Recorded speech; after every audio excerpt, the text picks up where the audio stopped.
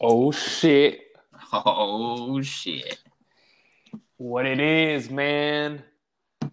Whew. It's a solid Saturday, man. So far, so good. How about you? Dude, you're up early, I'm man. up early, bro. That's awesome. Yeah, On a man. Saturday, bro. Yeah, man. I think I've kind of, quarantine and everything. It's been a little bit different vibe.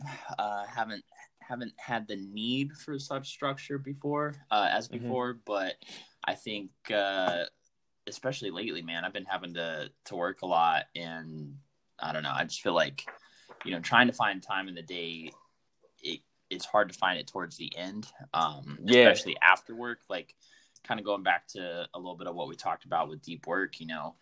There's like yesterday, for example, I like really hit a groove at one point, and Hmm. with some of the work that I was doing and some of the stuff that I had set aside for yesterday, Hmm. I was like grinding for I don't know, like 6 hours or something, Okay. and like small, like minimal breaks. And at the end, like, finished up, went in, got dinner for Chelsea's birthday dinner, and like Nice. relaxed and stuff, and it was a good night.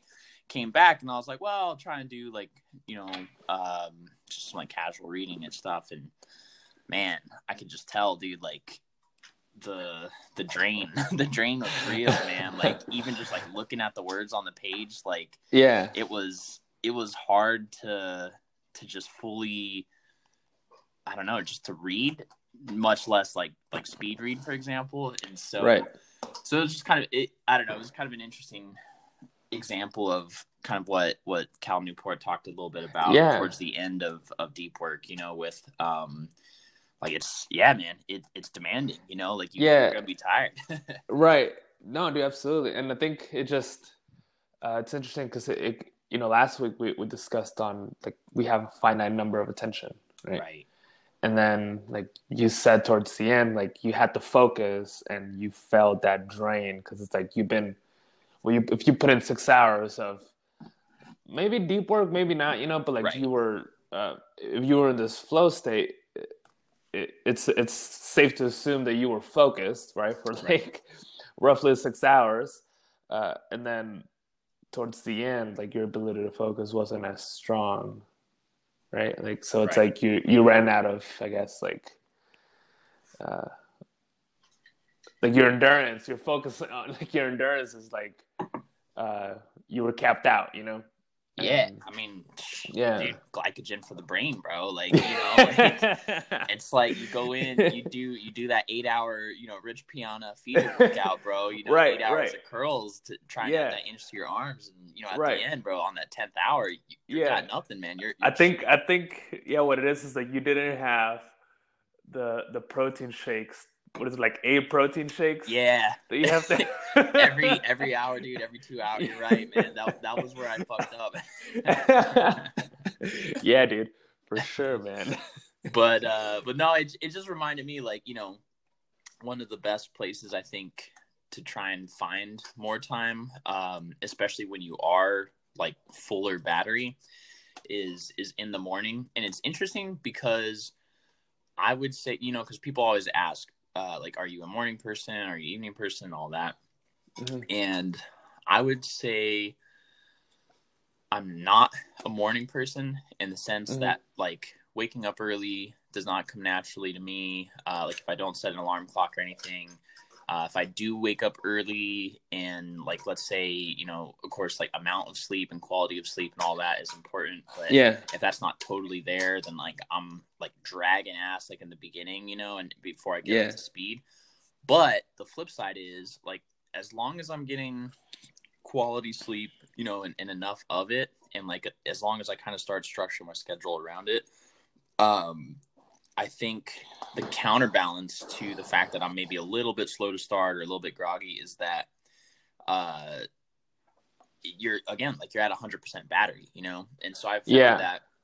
I've found that that's when like sometimes I'm like most focused or I'm most productive or I'm most able to sort of tackle, whatever I have at hand.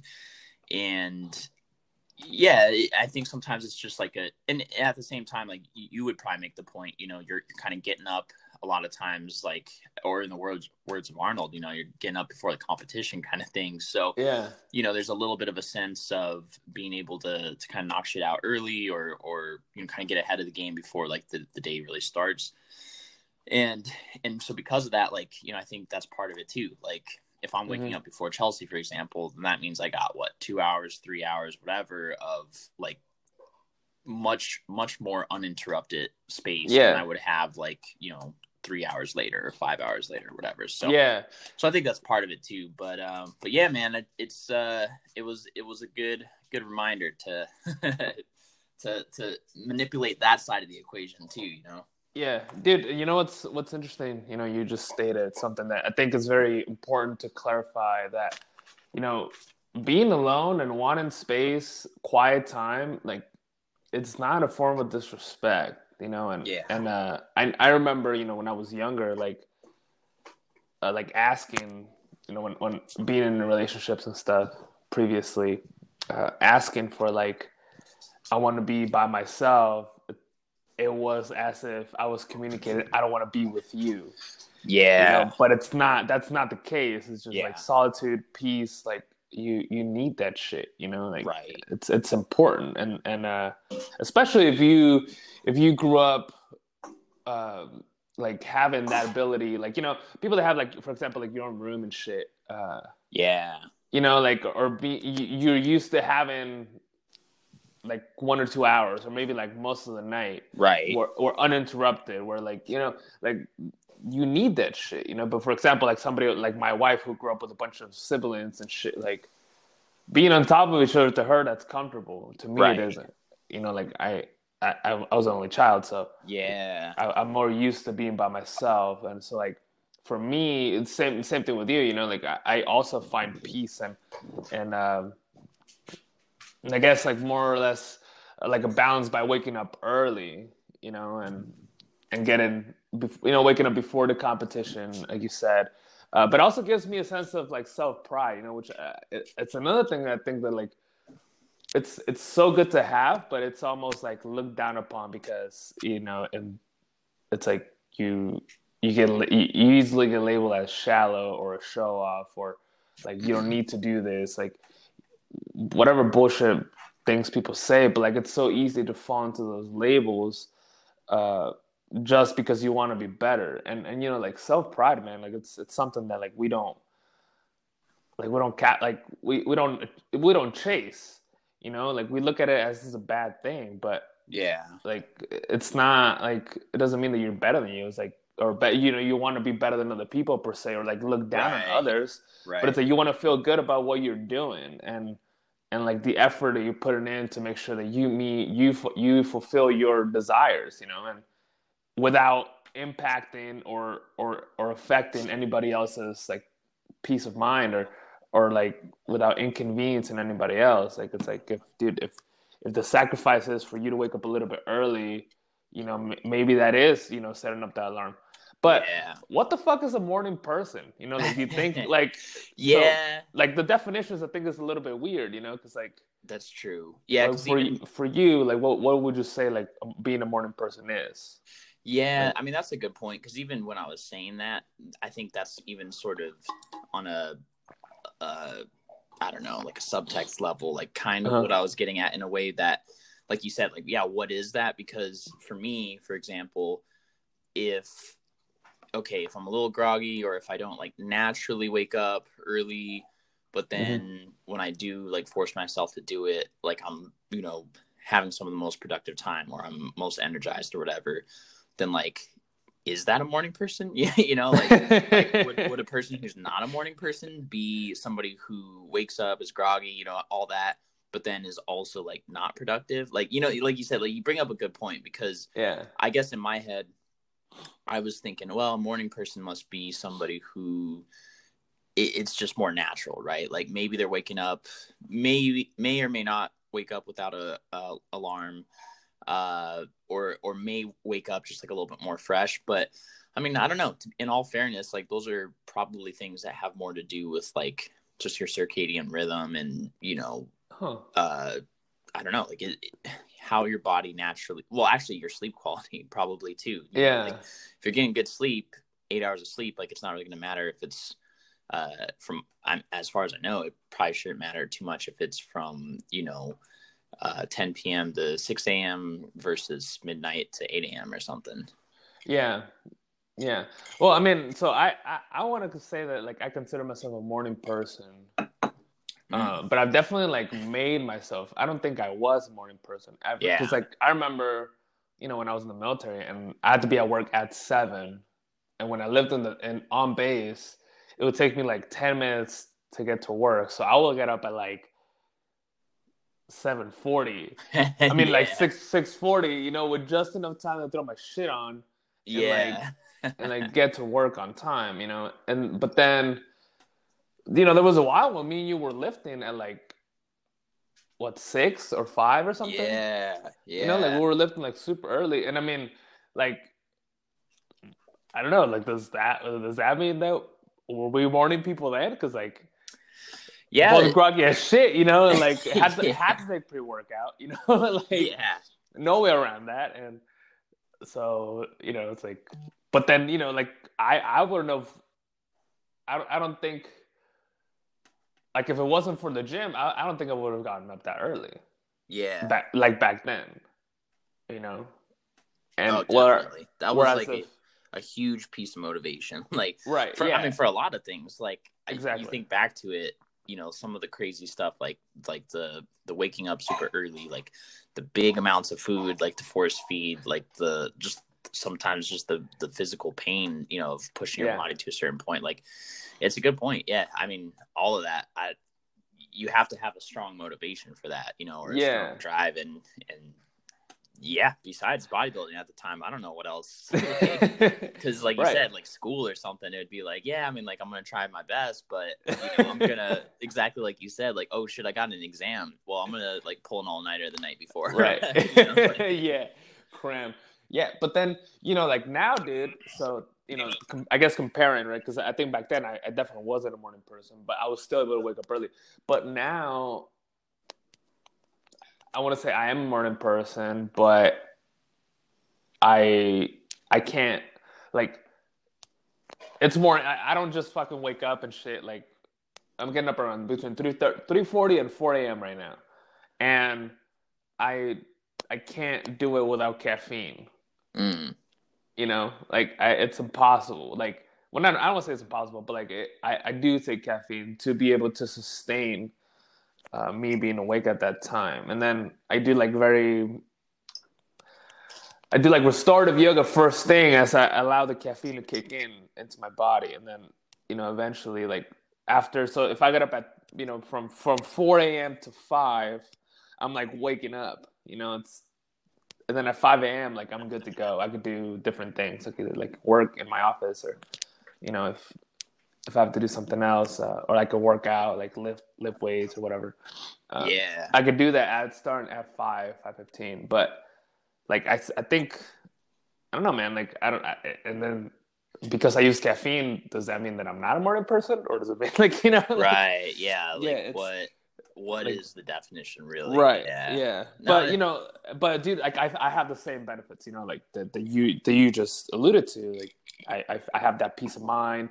I have that like silence. I have that space to really try either try new things, or get a little bit creative with like different routines, more routines to wake up, like be more efficient. How do I get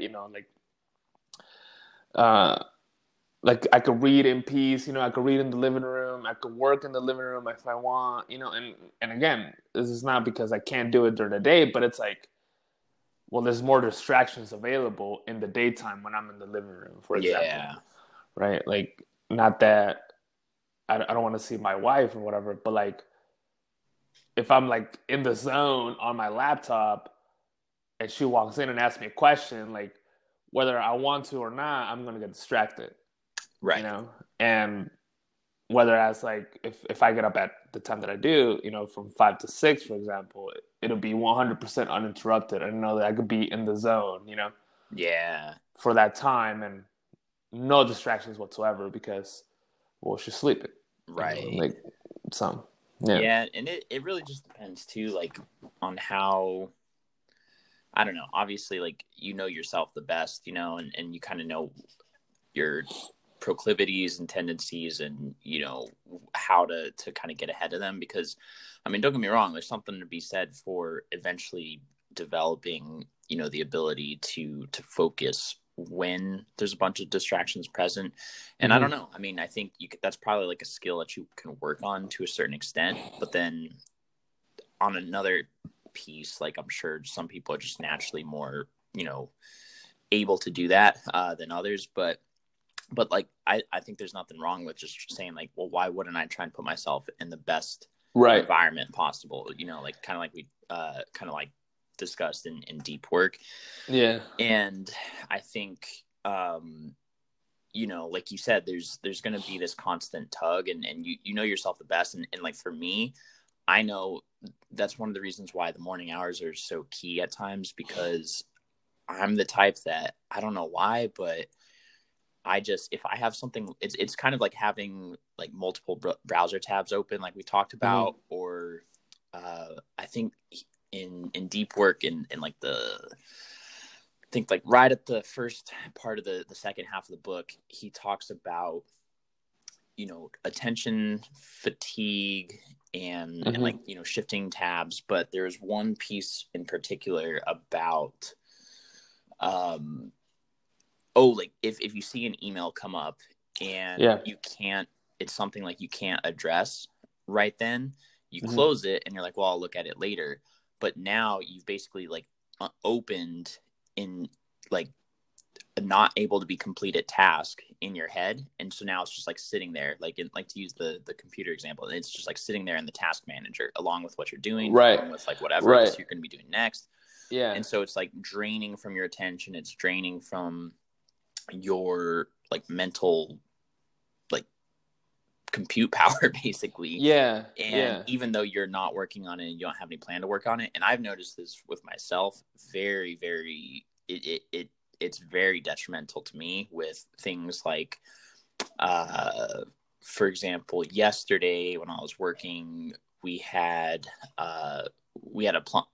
this plumber come by for this issue in our bathroom, and he was kind of like, well, like I'll show up between like this time and this time or whatever. And instead of being like, I'll be here at 9:30 and like I could like expect that, it was like, well, I'll be here between like 9 and 10, for example. And so when I was working on stuff between 9 and 10, the whole time I was like, I gotta, try and delve into what I'm doing right now and be focused. But I also have to like,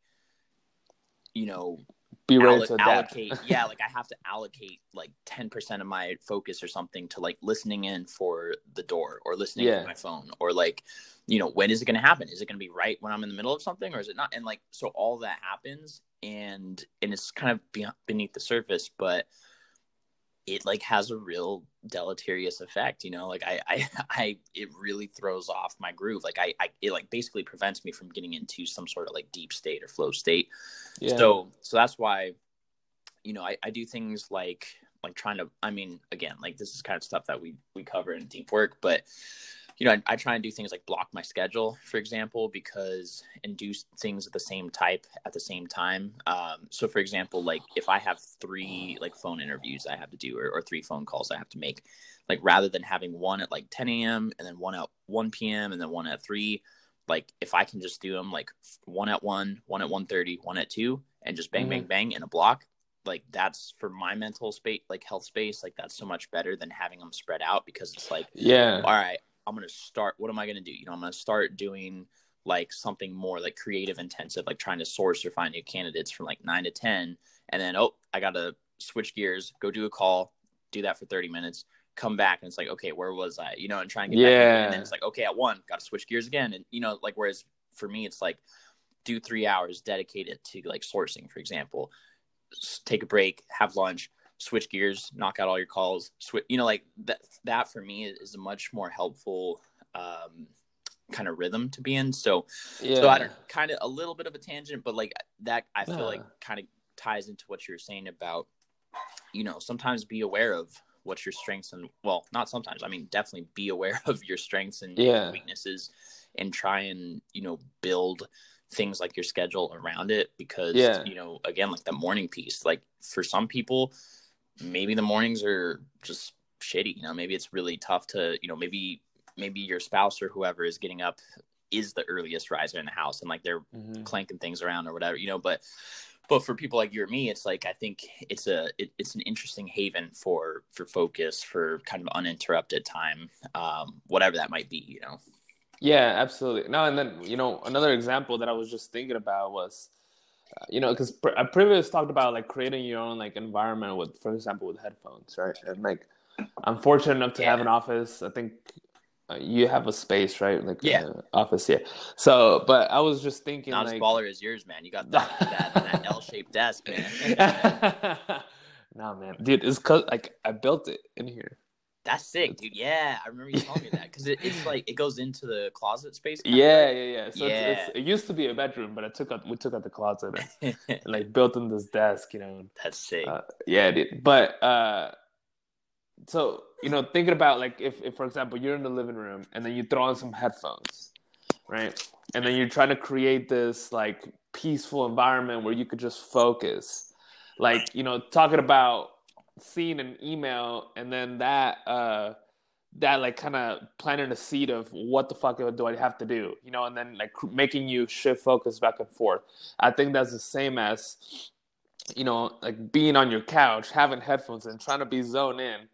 And then, like, I know that for me, like, this will happen where, like, Gabby would, like, talk to me and say, like, hey, something, but I don't know what the fuck she's saying because, like, I have headphones in, But then just, like, seeing her talking to me, and then it could be something like, you know what, never mind, it's not important, and then she could just walk away. But because I don't know what she said, now I have this, like, what the fuck did she say to me? Yeah. Is it important? And then, like, now, like, it's hard for me to refocus until I figure out, like, is it important or not? Yeah. But then it's like, so say that it's not important. Well, like, it doesn't matter if it's important or not because I shift my focus from what I was doing to this other variable, and for example, like it could be very, like a very sane, a very genuine concern or whatever, actually something important, or maybe something, not important, something that's for my own good, whatever.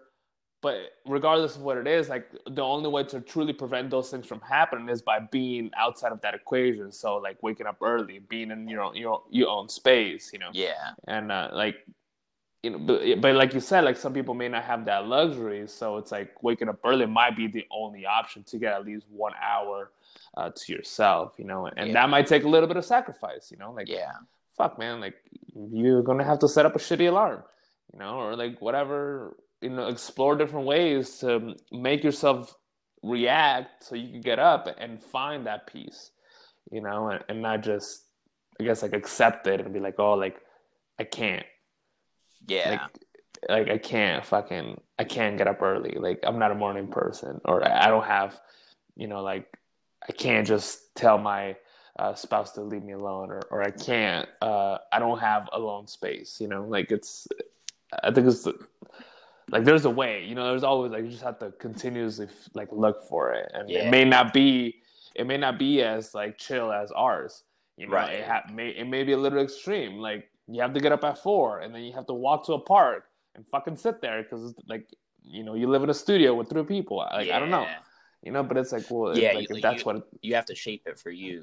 Right. Because I remember, because I guess one of the reasons why I said, like, I'm not really a morning person is I remember in Denver when I lived there, and I mean, I don't know, maybe this has something to do with the fact that it was fucking cold out there too, but waking up now here in Austin, these mornings, these mornings ain't shit compared to those other ones of fucking having to scrape off the windshield and shovel the driveway and all that. But but I remember when I was working at that quote unquote startup for a while. Long story short, I had to. It was a hell of a commute. Like I had to drive a pretty good ways through like Denver traffic, man, which is rough. So like it was a pretty decent distant drive, but also just decent amount of time just to get to basically like the light rail station and then take the light rail all the way up to downtown. because I didn't live close to a light rail station, so I had to really drive to it, take the light rail all the way up to downtown, and then like walk from the station to the office downtown, and do that every day. So that was like always like at least an hour commute every morning one way. And so because of that, you know, at the time I was like, well, how can I fit in my goals into it? And so I was doing like, you know, I was trying to get up, I think every day at like 5 or maybe a little bit before 5, get up, basically like have my pre-workout already, like, dude, already mixed, already made the night before. Like literally like my alarm clock would go off at say like 5 a.m. I'd like hit it, reach up, like still half asleep, reach up, grab my fucking pre-workout shaker bottle off the windowsill, drink it, you know, and start going. So I'd go work out. And then I think that was when I was like even kind of starting to, on some days, they had like a really early jiu-jitsu class as well. So I was trying that out. But like basically it all had to be in the morning because I had this long commute. And then at the time, like I was just still working like crazy hours. So I wouldn't get, you know, some days I wouldn't get off till sometimes it'd be 6, sometimes it'd be 7, sometimes it'd be 8. Then I had the hour commute back.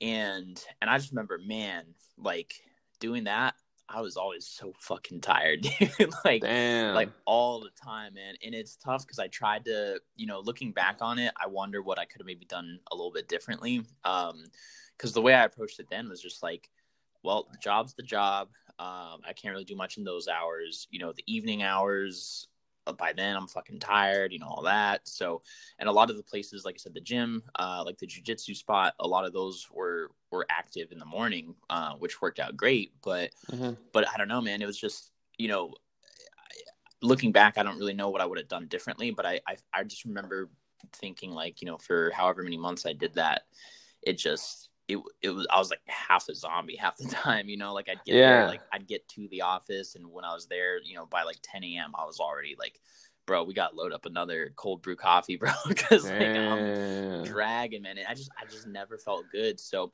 I don't know. All that's to say, like that whole anecdote is, I just think, you know, you have to find what works for you. And like you said, sometimes it's going to be a real like extreme change. Sometimes it's going to be just a simple shifting of priorities or shifting of time. But like you said, you kind of got to figure out like when's best for you. Like how can you find ways to like enhance your schedule and enhance your rhythm to make it work? Because at the end of the day, like that's what you're trying to do. Like you're trying to do something that's going to be beneficial, right? You're trying to do something that's going to improve your life, improve performance. And so that's kind of the balance you have to weigh of like, you know, how much is this improving versus like negative? And that's something that we've had to struggle with, because coming from the bodybuilding world, man, like the classic line, dude, Arnold, like, if you don't have enough time, sleep faster, I would suggest, you know, like, that was like a brutal reality back then. And I remember we used to, like, that was the vibe, dude. I remember there would be sometimes that, like, you know, I'll admit probably more on my end, but, you know, probably be out till like midnight, 1 a.m. or whatever. And I mean, in those cases, not really drinking, but just staying up late, staying out. And then, like you said, because we'd be meeting up in the morning at like, you know, 6:30 or 7 or whatever, it'd be like stay out till 2 or whatever, go to bed, wake up at like fucking, you know, 5:30 or whatever, be on like 3 hours of sleep, and then we're going over and just like clanging the weights, you know, and it's for 2 then hours. It was like a bragging thing, you know, it was dude, like rough, bro. You know, but it was like, but that was the mentality. It was like that. The end goal was, at the time, the end goal was like, I'm going to make this work out by any means necessary. Right. And so that was the goal. So it was like, well, if I have to sacrifice like sleep or something, that's going to hit the chopping block. Right. Right. And now it's like, now that we understand more the importance of sleep, and like, you know, it's just always such an interesting balance, right? Because, you know, if you have somebody who skips a whole week of the gym, well, like that's going to be shitty, you know, like it'd probably be better to sacrifice a little bit of sleep and then still get some workouts in than to just like not go to the gym, right? But then there's that balance of like, well, if you're like focusing so much on the gym that you're getting like shitty sleep across the board, like how much benefit are you getting out of that now? You know, like recovery is one of the most important pieces. So it's like constantly this tug of war, and I just remember it was funny because that was always the variable that we jumped to first, you know. well, what can I cut out of my day? What's sleep. It's sleep. So that's the optional one. Whereas Yeah, now because I'm like defend it, you know. well, the thing is, like, you get sleep in powder form. It's called pre-workout. Yeah, Back then, like, it's that's like, well, true. like, all right, so if I sleep 4 hours, then I take a double scoop of pre-workout, and it should be good, like, 6 hours, I should 1 scoop. 4 hours, 2 scoops. yeah, dude. But so going back to what you were saying about when you lived in Denver, and because I went through something similar when I was just fucking exhausted, and like the cold definitely had. I think the cold definitely has something to do with it. Because like, I mean, now, dude, like, I get up at. Well, I mean, it's starting to cool down, but this is how the cool down is. Like, it's now 69 degrees at like 4 a.m, which is it's not bad, dude. Yeah, man, like that's cold now, bro. right? Yeah, but like when I live in Albuquerque, like it gets like not as cool as Denver, but it still gets pretty chilly. And Yeah. I mean, it's like easier to stay like cuddled up in bed. But I was just thinking, like, do you think that maybe when you were in Denver and you said by 10 a.m. I was fucking exhausted, you think there was like additional variables on your end that were playing a part in your I'm feeling tired all the time feeling? Like, for example, like your attention, like were you on your phone more, right? Like, so you had a pretty long commute. Like, you were on the light rail. Like, were you on Instagram the whole time? And then like, were you eating like shit? And then were you just consuming a fuck ton of caffeine? And then improper sleep? And then the cold? And then like, Right. do you think that all these variables played a part in like you being low energy by 10 a.m. and relying? Oh yeah, I mean, yeah, that you... and that's kind of what I was getting at with like, looking back.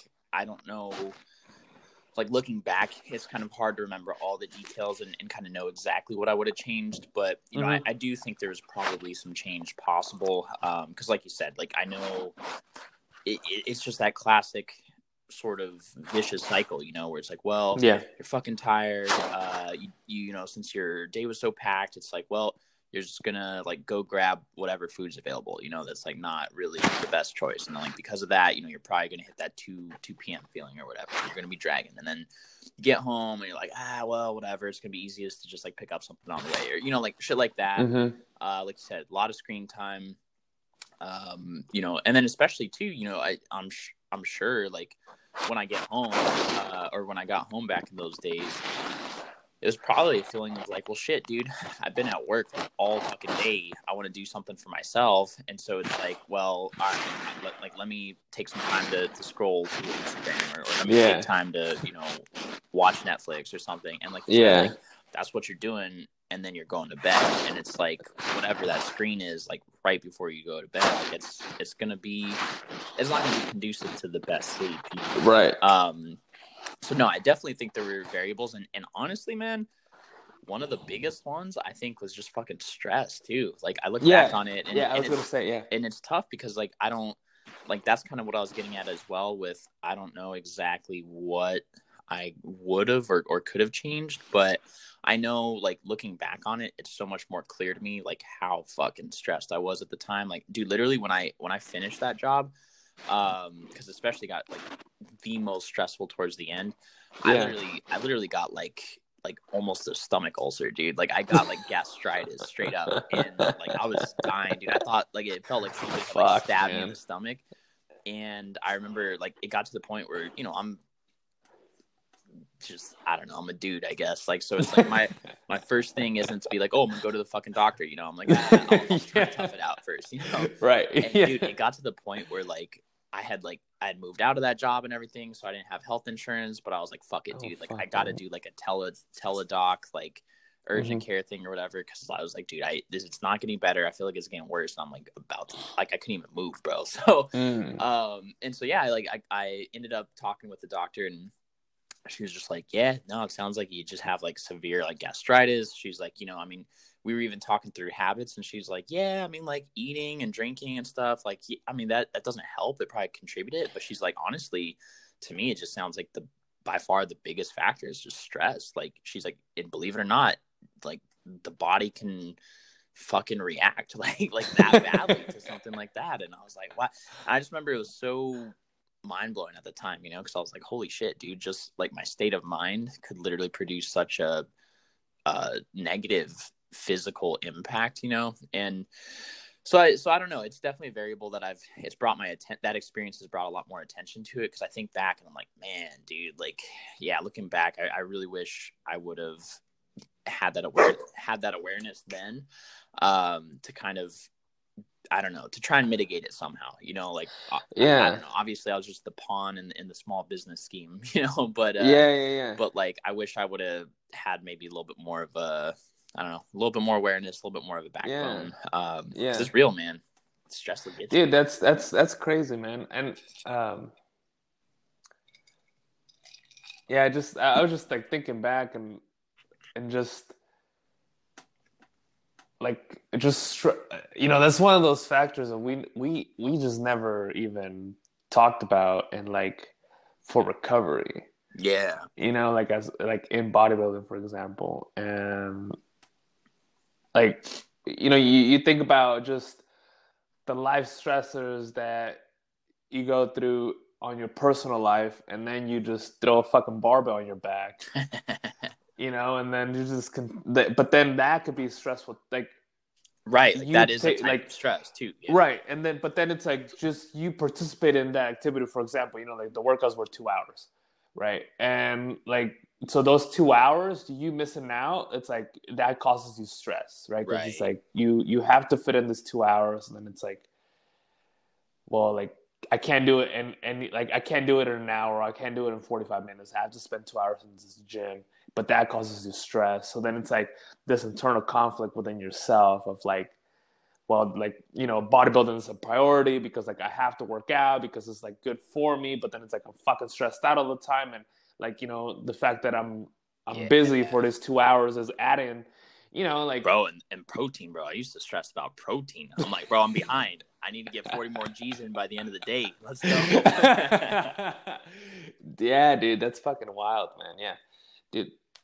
Yeah, that shit's huge, man. Like, and so I remember when I was working 2 jobs, dude, and, like, I was, like, super stressed out because I was, like, I wasn't giving my 100% on each one of them because I was so tired, like, I was working at night and in the daytime. And I remember when I finally, like, the military moved me schedule, so I had to quit because it just wouldn't work. I had to stop, so I only had 1 job, dude. I remember I lost a bunch, like, I lost a bunch of weight, dude, but, like, in a good way. Oh, like, really? Yeah, dude. And I think it's just, well, you talked about, like, the convenience factor of, like, I'll just pick something up on the way, dude. Yeah. Like, I remember one time I was so fucking exhausted, man, and, like, I guess I've been more embarrassed about other stuff, but I remember I went to Taco Bell, and, dude, like, I had, like, my personal training clothes on because I had slept in my car. And then I went to Taco Bell, dude. And then I remember, like, I didn't even know what the fuck to order, but I just knew that I had to eat because I was fucking exhausted. Like, I didn't really want to eat. I just wanted to not be tired. Yeah. And I figured if I just eat something, like, I'll feel better. Yeah. So I remember I went to Taco Bell. I, like, ordered, like, one thing, like, one thing on the menu. I didn't even give a shit. Like, I remember, like, what I got for a drink. I don't remember what I ordered to drink or anything. But I remember I gave the dude my credit card, and then I took off, dude. Oh, shit. Like, I was so exhausted, dude. I remember, like, I just, like, and it was like, what the fuck? Like, dude, like, I had to, like, back up, and then it was like, here's your credit card back. Like, give me a moment, I'll bring back your food. I was like, I don't know, man. Like, I was like, dude, like, that was, like, towards the end, man. Like, but damn, yeah, dude. And then, like, that was around that time when, yeah, dude, it was pretty bad, man. Because, like, I think, like, my grandpa passed away. I had, like, the 2 jobs, dude. I was eating like shit, and then I gave myself, well, I thought I gave myself an ulcer from drinking a bunch of Fireball. But, dude, maybe it was stress, man. Like, now thinking about it, because then for a while, like, I couldn't. I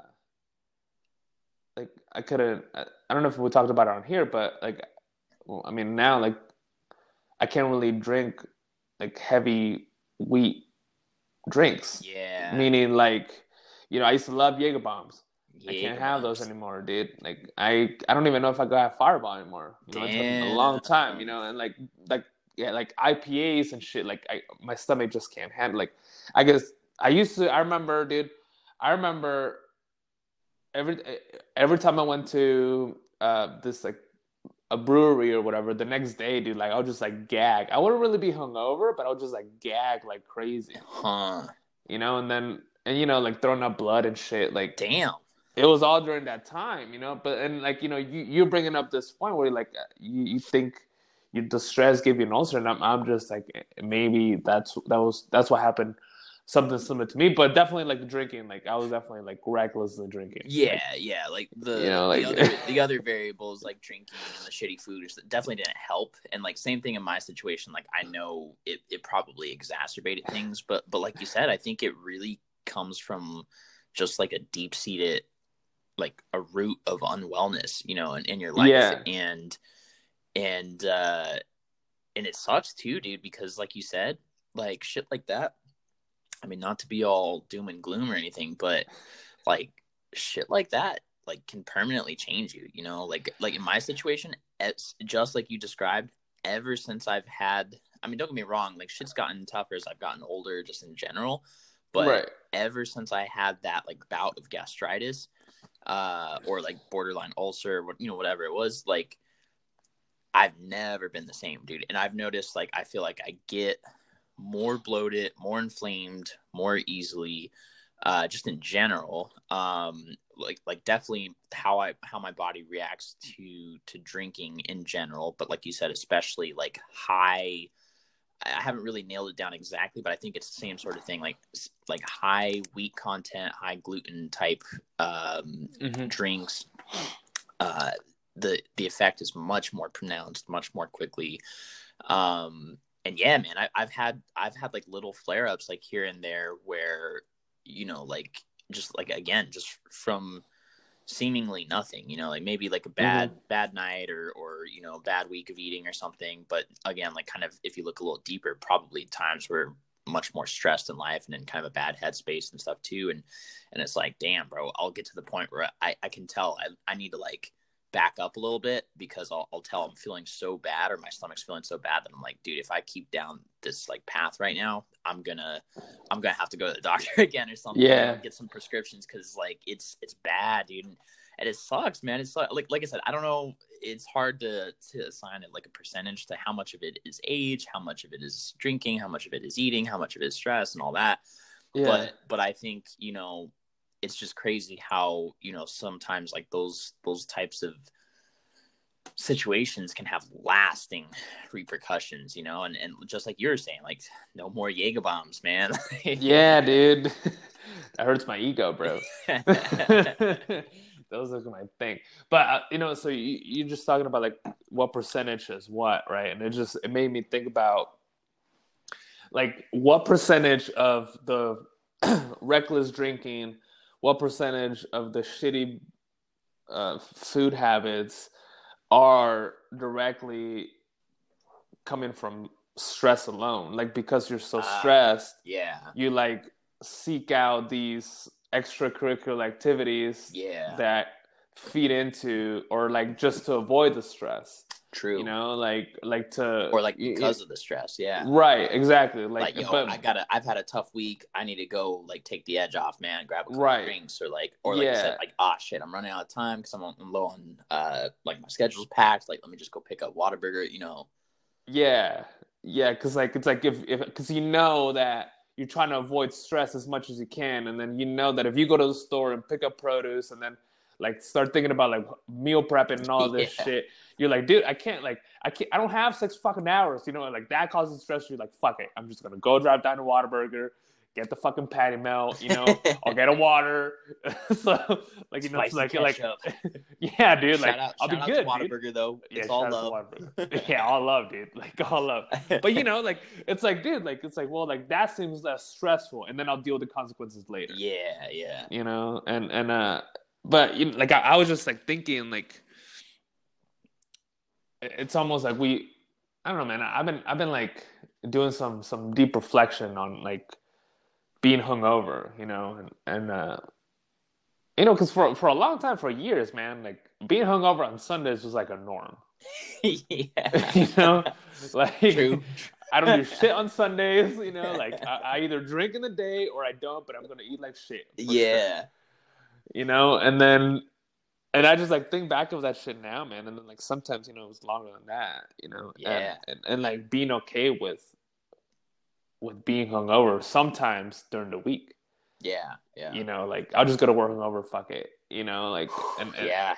and I'm like thinking like, dude, like it's almost like how sad is that? For me, like I just think like for me, like it's like I realized that I just didn't give a shit Yeah. about what happened to me.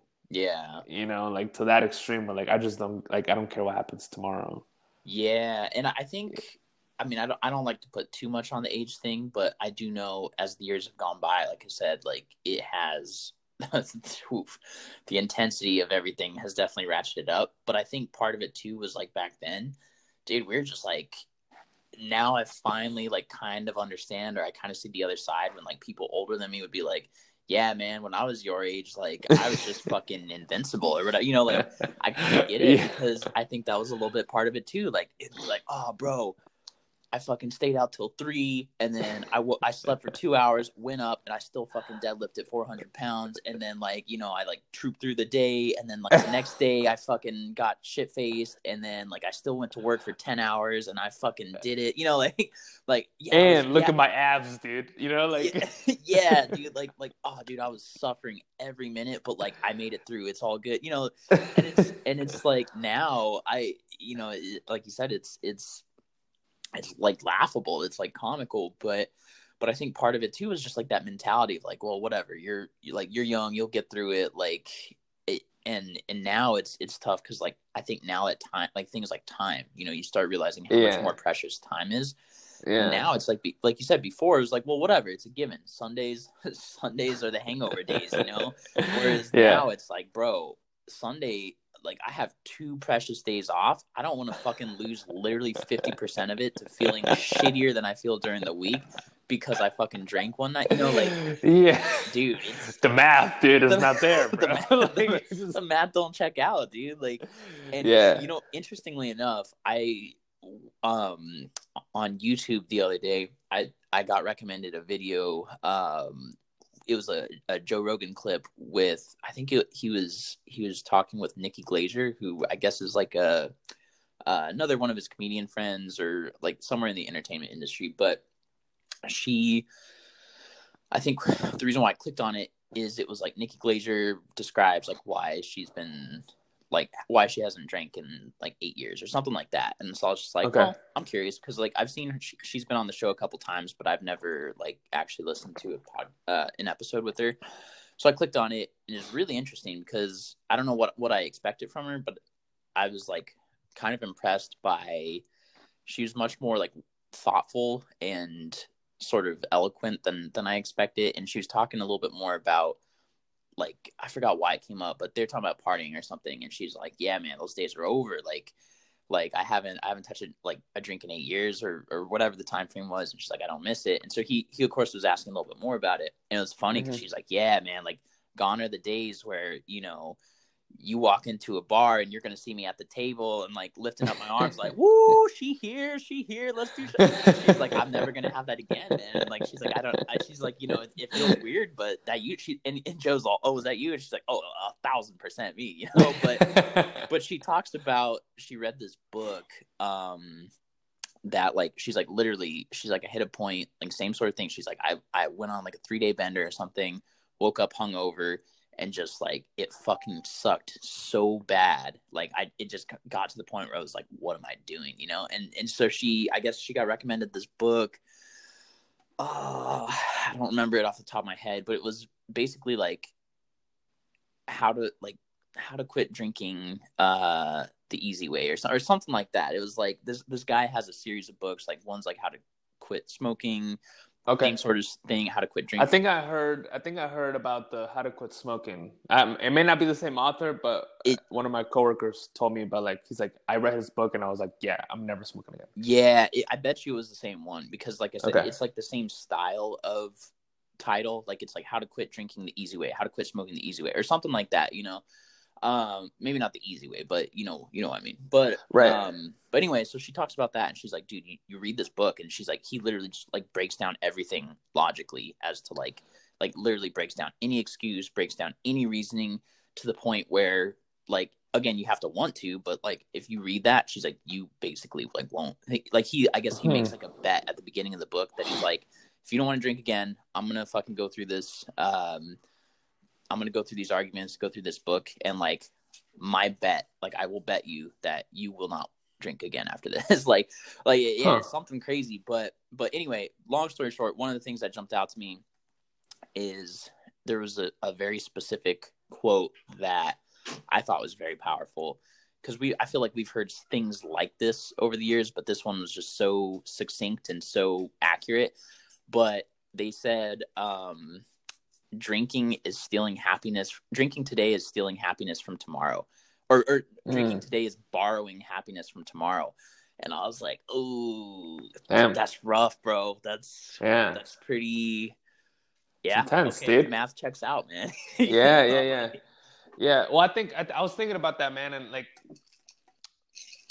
I was thinking about like what is adult fun. You know, like it's like it seems like, you know, for like me just seeing adults around me, like they're just fucking lame, you know? And then I'm like, what the fuck? Like, to me, I'm like, the only way that I think of adults having fun is by getting fucked up. Yeah. You know, it's like the only activity, you know? And then, but then it's like, you know, you see these like outside yard games at breweries and stuff, but they're like around alcohol. Yeah. You know, it's like, don't like, it's almost like you associate outside games with drinking. You know, like you have to be fucked up to enjoy these things. And it's like, why? Like, I was listening to a seminar and talked about like this guy was saying that every year, I mean, he's a super rich dude, but he like flies all his friends, and then he has like this crazy Nerf war. He like rents out this camp, and they have this like, oh, sorry, it's all good, man. It's like they have this like crazy Nerf war, you know, and it's like, dude, it's like so fun, you know, but like we don't drink. None of us drink. Huh. You know, and then it's like, but like you do fun things with your friends, but it's like a lot of people are too cool to have fun. You know, they want to do it sitting down without messing up their hair and fucking just sipping on some shit and feeling, yeah, you know. And then like it made me just realize like how disconnected we are from as adults. You know, we are from just fun in general. Yeah. Like how do you have fun as an adult that doesn't revolve alcohol? Yeah. You know, and it's like this is it's like weird association with like you have to do task oriented things. You know, like you have to go on a hike. Well, it's like you can have fun while hiking, but then it's like you have to be in a certain level of shape. Right? Yeah. And if you're not shaped, then you can't go. Okay. Well, I mean, is that the only route to have fun? You know, like is dancing fun? Can you do it sober? You know, it's fucking like drawing fun. Like, can you do it sober without drinking wine? Yeah. You know, like, and it's just like it just made me think, like, man, like I for a long time I didn't know how to have fun without alcohol. You know, so it's like I'm like relearning like how to actually enjoy myself without like blacking out, basically. You know. Yeah, dude. But so I don't know, man. Like. I haven't drank in a long time, but I don't think I'm gonna necessarily give up drinking, right? Per se. I think, but and that's what I was gonna say too. Is I think, like, again, I mean, not unintentional, like, tie into deep work again, but like it's kind of like what he talks about with social media, right? Like social media itself, he talks about is maybe not inherently good or bad. But it's just basically like a tool, right? Right. Or it could be a tool. And so you have to kind of evaluate, like do the math, you know, and figure out like how it could potentially benefit or fit into your life, right? And granted, they do make a counterpoint in The Social Dilemma where they're like, it's the only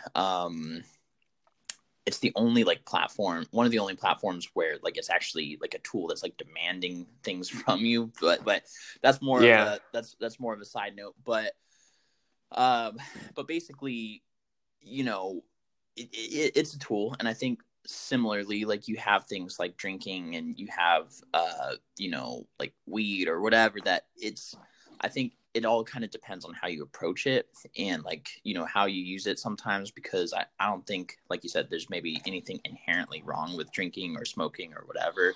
Mm-hmm. But, you know, it's like, at what point does the benefit, you know, kind of become overshadowed by the consequences, or like at what point is it kind of like taking too much of a role or in your life or whatever. And because I think the same thing, you know, like I watched that clip and I was like, damn, bro, like this is really interesting to see that perspective on just like cutting it out completely.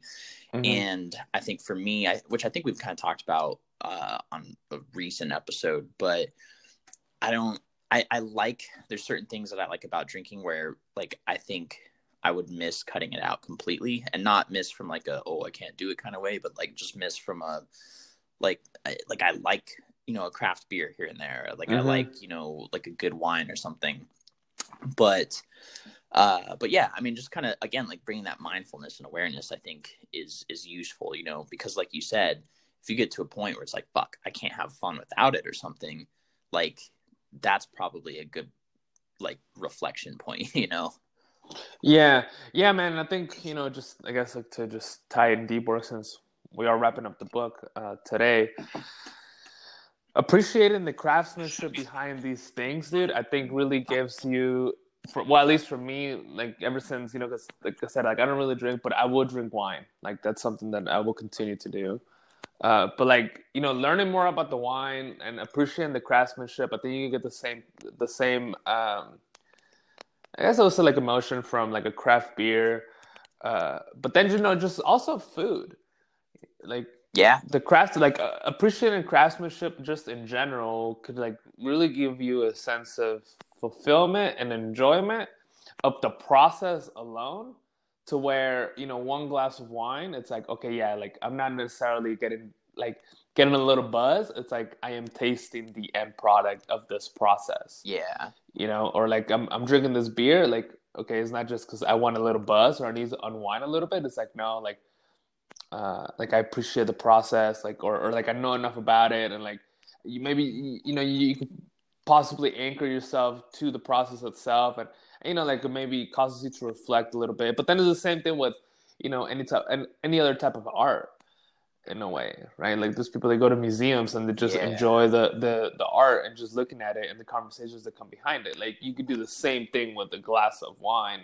or a craft beer. Yeah. But then, like, you know, taking 6 shots back to back because the Uber is here, like that's not, you know, that's something that's sustainable and actually enjoyable. Right. You know, because you're literally like hurting your body and like shifting your mindset and disconnecting from your conscious mind to overcome the limitations that you set on yourself. You know? So it's interesting, man. Super interesting. Yeah. But so when I was reading Deep Work, the last chapter, I got a couple quotes on here, man, and one of them was actually from Tim Ferriss. Yeah. Has developed the habit of letting small bad things happen. If you don't, you'll never find time for the best change in big things. And I think like there's like a, I guess like an association with fear of regret. You know, that like sometimes we just don't necessarily take risks or try new things because we don't want to fail. You know, but then if you shift your perspective to like process based, like for example, like you go out and you get fucked up, like Yeah. it's not necessarily something that is like good, but then like understanding like why'd you get fucked up? You know, like what are you trying to avoid? Like what were you trying to avoid during that interaction? Like, did you go to a social event and you have to overcome your social anxiety? Like where does social anxiety come from? like, you know, like feeling that, I guess, in a way, like guilt, you know, and Yeah. allowing that thing to, like, if you fuck something up, like you fucked up completely, right? Yeah. By, like, for example, going to a social event and then getting way too drunk. You know, it's like, oh, now I don't remember. Like, I gave out a bunch of business cards, but like, like I don't even know who I get my business cards to. You know, and then it's like you think like, fuck, man. So then, like, you know, you could take that up. It's, I don't know, I always look at it like it's an opportunity to self-assess better, you know, Yeah. and to think about, like, okay, like, if I have this thing called social anxiety, like, what's actually driving it? You know, what is it about myself that I'm afraid of? You know, or like, what is it that I don't want other people to know that causes me to feel anxious about myself? Yeah. You know, like really diving deep into what the fuck it is. You know, I think, and then overcoming that, right, and overcoming like some of the, maybe you'll uncover some things that you would have never uncovered because you continue to just numb yourself with things like alcohol and stupid shit like that. Yeah. You know, yeah. So. Yeah, man. It's like you said, the root cause analysis, man, is Mm-hmm. certainly important. And yeah, I did think there were some interesting quotes towards the back of the book, with deep work, and actually, I mean, some really interesting things kind of across the board. One that I really thought was like, it wasn't new per se, because I'm actually familiar with him and in like this experiment, but it was cool seeing it like laid out in the book. But when Cal Newport talks about Jason Fried in Basecamp, Mm-hmm. and how they went from a 5-day work week, like he basically had this hypothesis that because there's so much shallow work in everyone's day, and a lot of it is just because you're, like we talked about, I think like two episodes ago, a lot of it is when it comes to, you know, like the corporate world, for example, a lot of it's just that control mechanism of like, well, you're here for 40 hours. Like, don't tell me why, but like we decided on 40 hours. That's the number.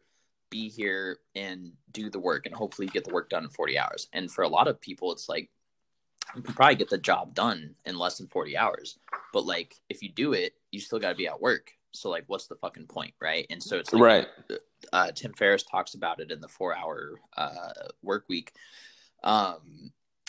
You know, he talks about Parkinson's law, and basically something along the lines of the effort for an activity, or the time that it takes to complete an activity or task will extend to whatever the deadline is. So like, even if it's, you know, and I think they make a joke about like, that's why construction projects always take so long. It's like, well, if we said this is going to be done in 2 years, like we're going to stretch it out to 2 years, you know, kind of right thing.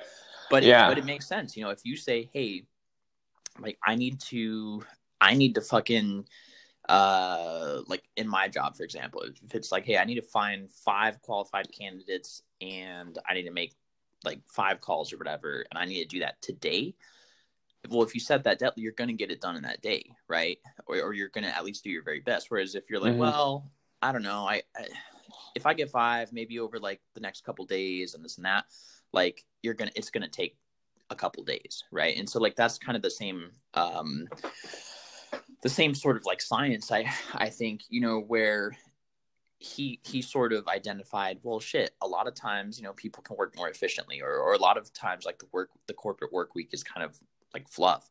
So he challenges that, and, you know, as the CEO of Basecamp, he rolled out a 4-day work week just to see like the metrics, the KPIs, the OKRs, all that, they're all going to stay the same. So basically you need to get the same amount of work done in 4 days instead of 5. But let's see if we can do it, right? Let's see if I give everyone a 3-day weekend, like, will the company still profit and grow, but also like people will live happier lives, right? Like, can we do that? And like, interestingly enough, it fucking worked. Like, who would have guessed? Yeah. And but so that's a whole interesting piece of the chapter. But I thought I loved the piece because I see this on LinkedIn all the time. Whenever somebody talks about the 4-day work week or like cutting down hours, well, most often that's the problem. I guess they talk about cutting it down to a 4-day work week, and people are so ingrained in this corporate culture, dude, and like so just like have given up that and just accepted this mentality that their knee-jerk reaction is like, oh, what the fuck, dude? Like, you're talking about work-life balance and mental health and all this. Like, how am I going to feel more balanced or feel healthier by working 40 hours in 4 days compared to 40 hours in 5? And he's like, you missed the whole fucking point, dude. Right. You're not going to be working 40 hours in 4 days. The whole point is you're going to be taking a whole day off, 8 hours off. You're going to be working 32 hours in 4 days. And the goal is that, like, you're going to be just more focused and you're going to get the same shit done that you would have in 5 days, but with less time, less bullshit, less fluff. And it's just funny because, like, he summed up, you know, I think he said it was like I don't know, some journalist or something that had originally called him out on it, but I see this on LinkedIn all the time, and people are always like, oh my God, dude, like, how would you ever, like, 410s is going to be so rough. And it's like, no, dude, like, that's not what anybody's saying. Like, so I thought that was really interesting because, you know, again, like, everybody's just so, like, they've just given up, you know, to this mindset of like, well, this is how it's been. And then I think, like, people don't fucking get it that, like, you commit to your job not only when you're at your office, but like your commute and you getting ready. Yeah. So then it's like you actually don't, like, you may, like, quote unquote work an 8-hour day, but then if you take an hour lunch, that's 9 hours of your day. Right. And then if you commute and get, like, between commuting and get ready, right? Like, I'll say, you know, average would be like an hour and a half each way, meaning that, like, it takes you an hour and a half to, like, get ready for work, pack your shit, or eat your whatever you need to sustain your body through those 8 hours, right? And then commute, like, an hour and a half each way. Yeah. Right? So I'll say, like, 3 hours. So then it's like you're really, like, giving up roughly 12 hours of your day to this profession. Like, why wouldn't you want to do it, like, only 4 times as opposed to 5? Yeah. You know, like, you already put it in, like, it's 60 hours of your week that are wasted, you know, to, like, somebody else for, like, your paycheck, right? Like, that you trade for your paycheck. It's not just the fucking 8 hours. And I think, like, people don't get that shit, you know? It's like, it's like, maybe you're clocking in or whatever for only 8, but you're committing more time than you realize it. Yeah. You know, and, like, I think just it's just, like, people don't want to kind of realize that or admit that they waste so much time. Yeah. You know? Well, that and definitely that, because, like, of course there's no incentive to admit, like, you know, to your employer, like, hey, dude, you know, I could actually get this done in 20 hours. You know, like, you say that shit and they're going to say, like, oh, I got some shit that you can do, you know? Yeah. Like, why would I do that? So then, like you said, you just get slipped into this sense of, like, complacency. But I think, you know, what I've heard too, which, like, horrifies me, is I've seen some people, when it comes down to talking about, like trying to change work culture to, like, maybe, you know, accommodate more of, like, a 4-day work week, for example, because the point has been made, and it's a good point. Like, since the Industrial Revolution, employee productivity has, I think it's, like, more than doubled. And the data has shown that, like, you know, because of all the tools and technology that we have now, like, employee productivity has, like, more than doubled, but the work culture has not changed. Like, the hours haven't changed. Like, nothing's changed, right? It's like, okay, cool, we'll just squeeze that much more out of you, right? And it's just kind of crazy to me because some people, like you said, because you're right, like, it's 8 hours of work, but then you have lunch, and then you have getting ready for work, and then you have the commute, and all, like you said, before you know it. And I think that's one of the reasons why, like, in Denver, I just felt like I think that's why it was such a stressful and, like, honestly, like, depressing time too, because I felt, you know, especially when I had that hour commute each way, I'm like, bro, like you said, 8-hour day with 2 hours commute, that's 10 hours plus, like, a lunch that's, you know, I don't know, some days I wouldn't even get to take lunch, but we'll say, like, 30 minutes for lunch, whatever, like 10 and a half hours. But then that would be, like, the average day. But a lot of days I was working more than 8 hours, you know? And so it's like, all of a sudden you're looking at, you know, easily 12 hours, like you said, devoted to somebody else's dream. And then it's like, dude, what's left for me, you know? Right. Where's my life, you know? And But that's what's nuts is so many people unfortunately have just been living that way for so long that like they can't even, I don't know, like it's like they don't even feel entitled to their time anymore or something. Like because I've been seeing on like same thing LinkedIn a lot, and I feel like I usually see it more so from some of the older generations, like you know the boomers or you know above. But a lot of times they'll be like, well, 4-day work week, like what am I gonna do on a 3-day weekend? Like I don't like, you know. Yeah. And it's like, what yeah, the fuck is fun? yeah, Yeah, and as that's an adult. and they don't realize the fucking root cause of the fact that it's like, dude, it's because you give your job 60 hours of your fucking week every week or whatever. So it's like, yeah, you haven't been able to pursue passions or hobbies or you know anything. And so it's like, well, I don't know, that's scary. I don't like just keep me working, whatever. At least I don't have to think about it, you know? Right. Yeah, dude. And then so on the Instagram, shout outs to Instagram at Bro Brain Podcast. Ayo. But I posted a quote, and oh fuck man, I can't remember the name of the bro that shared it, but he said like the hardest thing to do is thinking. That's why so little people do it. And then it's just like I listened to a Jeff Bezos quote or a Jeff Bezos interview, and he talked about it's like I'm only capable of making a couple of hard, definite decisions a day. That's really what I get paid to do. And then they're like, dude, you think about it, like, so this dude like literally starts work at 10 a.m., makes a couple of decisions a day, and then at 5 he's done. Yeah. You know, like, but like, how much thought has to go into this decision makings, right? Like in the meetings, like critical thinking meetings that he has, they're all like people are trying to help him influence him into making the best decision that it would benefit the company and it'll expand and it'll like commit to his growth. Like, but that's it. Yeah. You know, then like you think about like he's really just saying yes or no at the end of the day. Yeah. Right? Like he's saying like, yeah, this works. No, I don't like this. Yeah, this works. No, I don't like this. And then like he's just deciding things, like thinking about the consequences of his decisions. Like that's all he's doing. He's not fucking doing manual labor. He's not fucking like rebuilding, like reinventing the wheel and like crazy shit like that. And it's like he's just like thinking, you know. But then it's like we're just so like we have detached ourselves just from thinking alone and being creative and like fucking up and allowing ourselves to fuck up because we want everything to be perfect because we don't want to like think of solutions. Yeah. You know, it's easier to just go with the flow. It's easier to like follow the motions and like completely remove responsibility for our actions. Just kind of allow somebody else to dictate what we do and what we don't. Yeah. You know? It's like, okay, well, like, you know, tomorrow, the majority of my day is already gone, so I don't have to plan for anything. Yeah. You know, and then it's like, fuck, man, like, what if you could be more efficient, you know? Like, so getting back to the book, man, you know, page 222, he describes, like, the schedule every minute of your day. And this is something that Elon Musk does as well. Mm-hmm. I don't know if you knew, but, like, it's the time blocking technique that he talks about.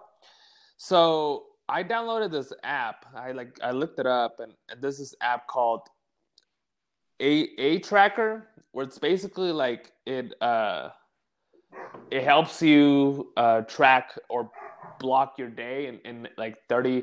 So you know, so Elon Musk does 5-minute intervals of time blocking, like similar to what. Yeah, dude, like 5 minutes, bro. So like. So there's things that do like 20. There are 25 minutes. There's things that only take 5 minutes. There's things that take 10 minutes. So it's like, and he does 5-minute intervals. Like so, every minute of his day is like detailed out. So you know, Cal Newport talks about like going to work and then like drawing 2 columns, right, and like blocking up like, all right, for the next hour I'm gonna do this, and then on the next one, on the next column, the column on the right, allow yourself to make errors. Right, so then it's like if you poor manage, like, you know, in the beginning, like poor time management is probably something that you're gonna run into because you probably don't know how to manage your day. Like, why would you know if you've never been taught, right? Yeah, like, you're not supposed to know. So it's like, you know, like blocking off certain hours and then adapting and adjusting on the next column. Basically, you just can't quit and say that like just because you fucked up or like you fucked up your schedule, like your shit's over. Yeah. Or like your whole day is ruined. No, it's like adapt to it. Like, and then he has this question that he says like, what makes sense for me to do with the remainder of the time? So like, if you go over and then you're like, man, like I completely misjudged this like timeline. I completely misunderstood how long it was going to take me. Instead of like completely scratching the day and then just going for the easy button and taking out your phone, or you know, like going back to like just being busy for no reason, like ask yourself like what makes the most sense, what can I do, what can I, like what makes the most sense, like what's going to make me the most productive, what's going to make me like have like what's going to make my day easier tomorrow, or like how can I readjust, how can I get better, you know. Yeah. So I'm playing with the app right now, man. Let's see how it is. If Elon Musk uses it, man, like must be something to it, you know. Damn. Yeah, that's intense, dude. The like getting as granular as every 5 minutes, I'm not gonna lie, is pretty wild because and reading that part of the chapter, I kind of smiled a little bit because that's actually something I kind of do already. Nice. The area where I could see maybe kind of the biggest takeaway for me is maybe you extending it to more of like personal life as well, because I really do that for the workday. Like I use Google Calendar like religiously, and it's funny because like before getting into recruiting, I like had a calendar on my phone, and I'm like, what am I going to use this for? You know, like, yeah. But yeah. But now it like, fuck, dude, like the calendar basically like rules my life, you know, and I have to shape everything around it. But one thing that I really like about the Google calendar, I mean, along with like any sort of electronic calendar, I guess, is that it's so so malleable, you know, like you can, just like you were saying, like if you set up a tentative schedule for the day, and then, you know, say from 10 to 11 you're supposed to be doing calls or something, and then but something happens and that doesn't happen, well, like you can very easily with a few clicks like change the time lengths and change everything for the rest of the day to you know, sort of adjust for that. Just like he talks about with like writing it in a notebook, I kind of like doing it, you know, digitally, just because I think it's a little bit less chaotic, you know, instead of like crossing out a whole column and then writing a new one next. But the point still stands. Like I definitely get what he's saying. And like I said, I do that a lot, where like I'll put out tentative time blocks and like a tentative schedule for my workday.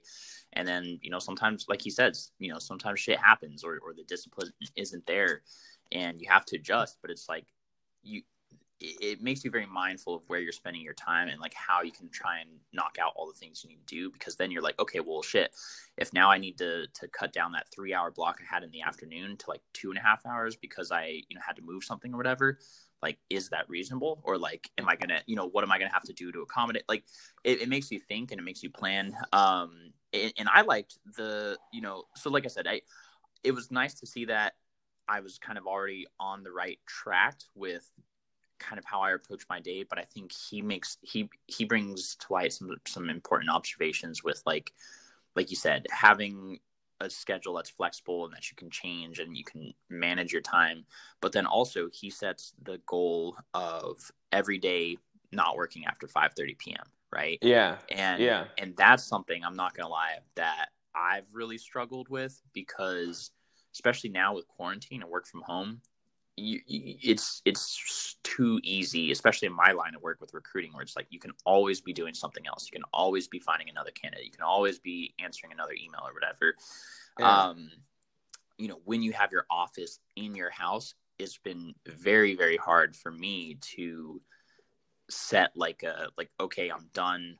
I'm walking away. Like, I'm not gonna look at the computer for the rest of the day. You know, like, it's been very, very difficult for me to have that sort of distinction between, okay, work is over and now I'm gonna log off, basically.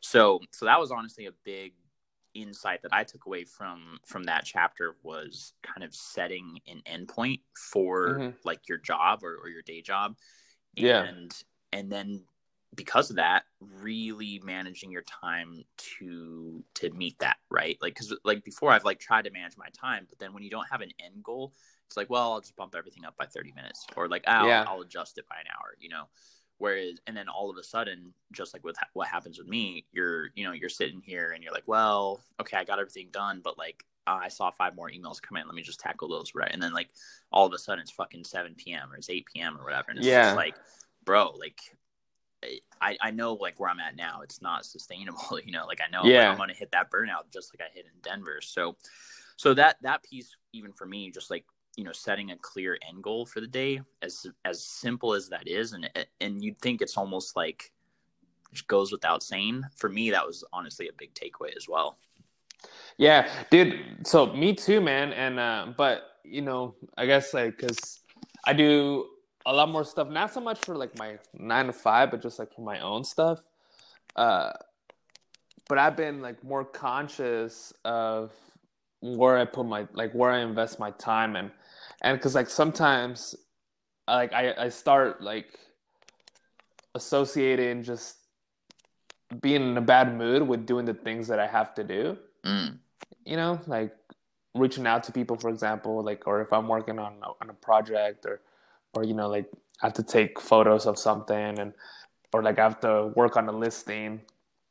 It like if I'm not in a good like mental state, and like yeah, I have to get it done, but then like there's a difference between like the end products, right, that come from it. Like if I just force myself to do it and like not really consider outside factors or like if I'm already burned out from like my 9 to 5 already, Yeah. like the end product dude, is so much shittier. So like what I've been doing is like I've been capping my like daily productivity like for my own personal business, and then I've been like whenever I feel like I'm just like burnt the fuck out, I still take that time and do something that it's gonna make me more creative, but then it doesn't require me to be as focused. So I do something I just started playing my ukulele again. Oh, nice.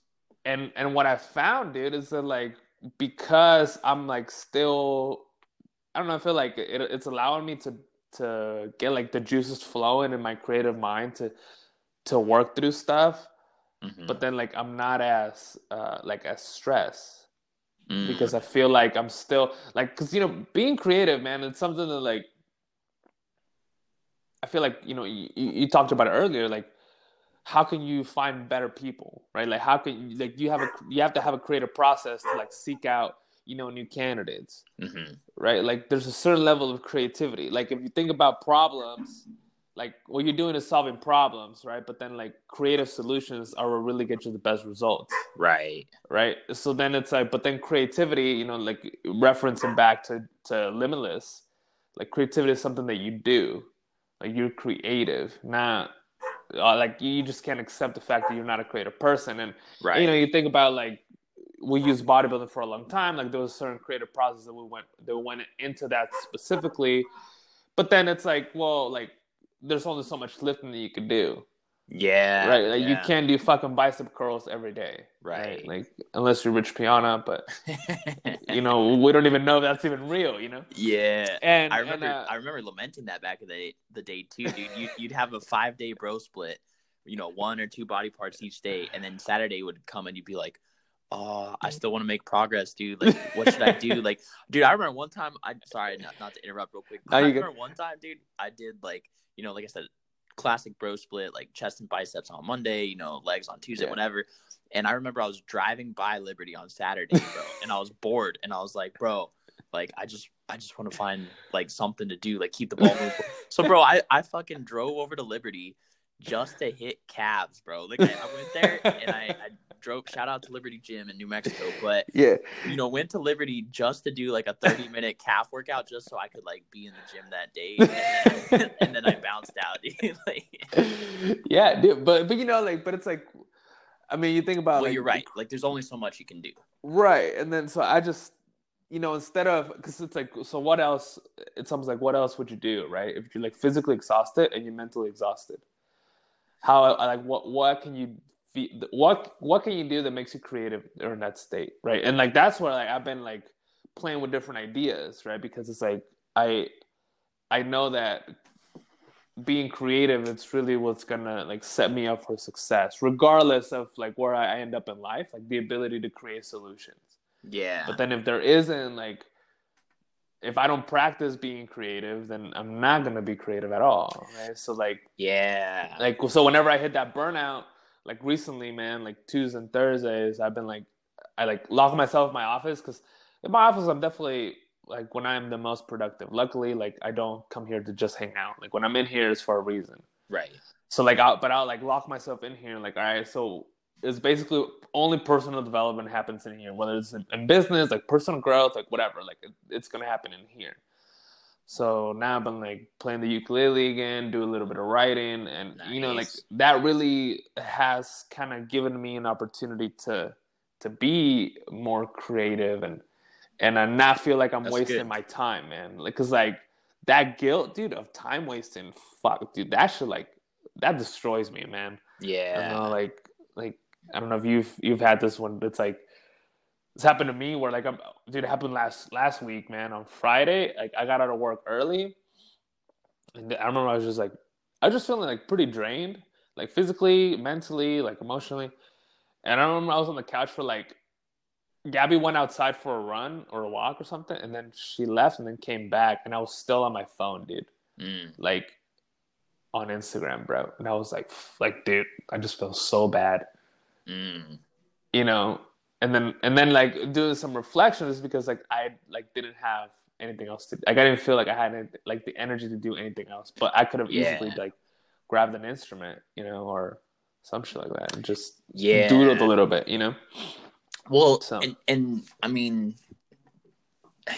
a little bit kind of on the front end of things, I guess, like that's kind of what I was referring to even a little bit when we like at the very, very beginning of the call when we were talking or the today, our talk today, when we were talking about like, you know, I brought up how, you know, I think it was yesterday, you know, worked so much or worked so much of the week and then had like so much of a kind of like you said, like a mix of deep and shallow work, but like work for my job, yeah, right? Not like work for me or something.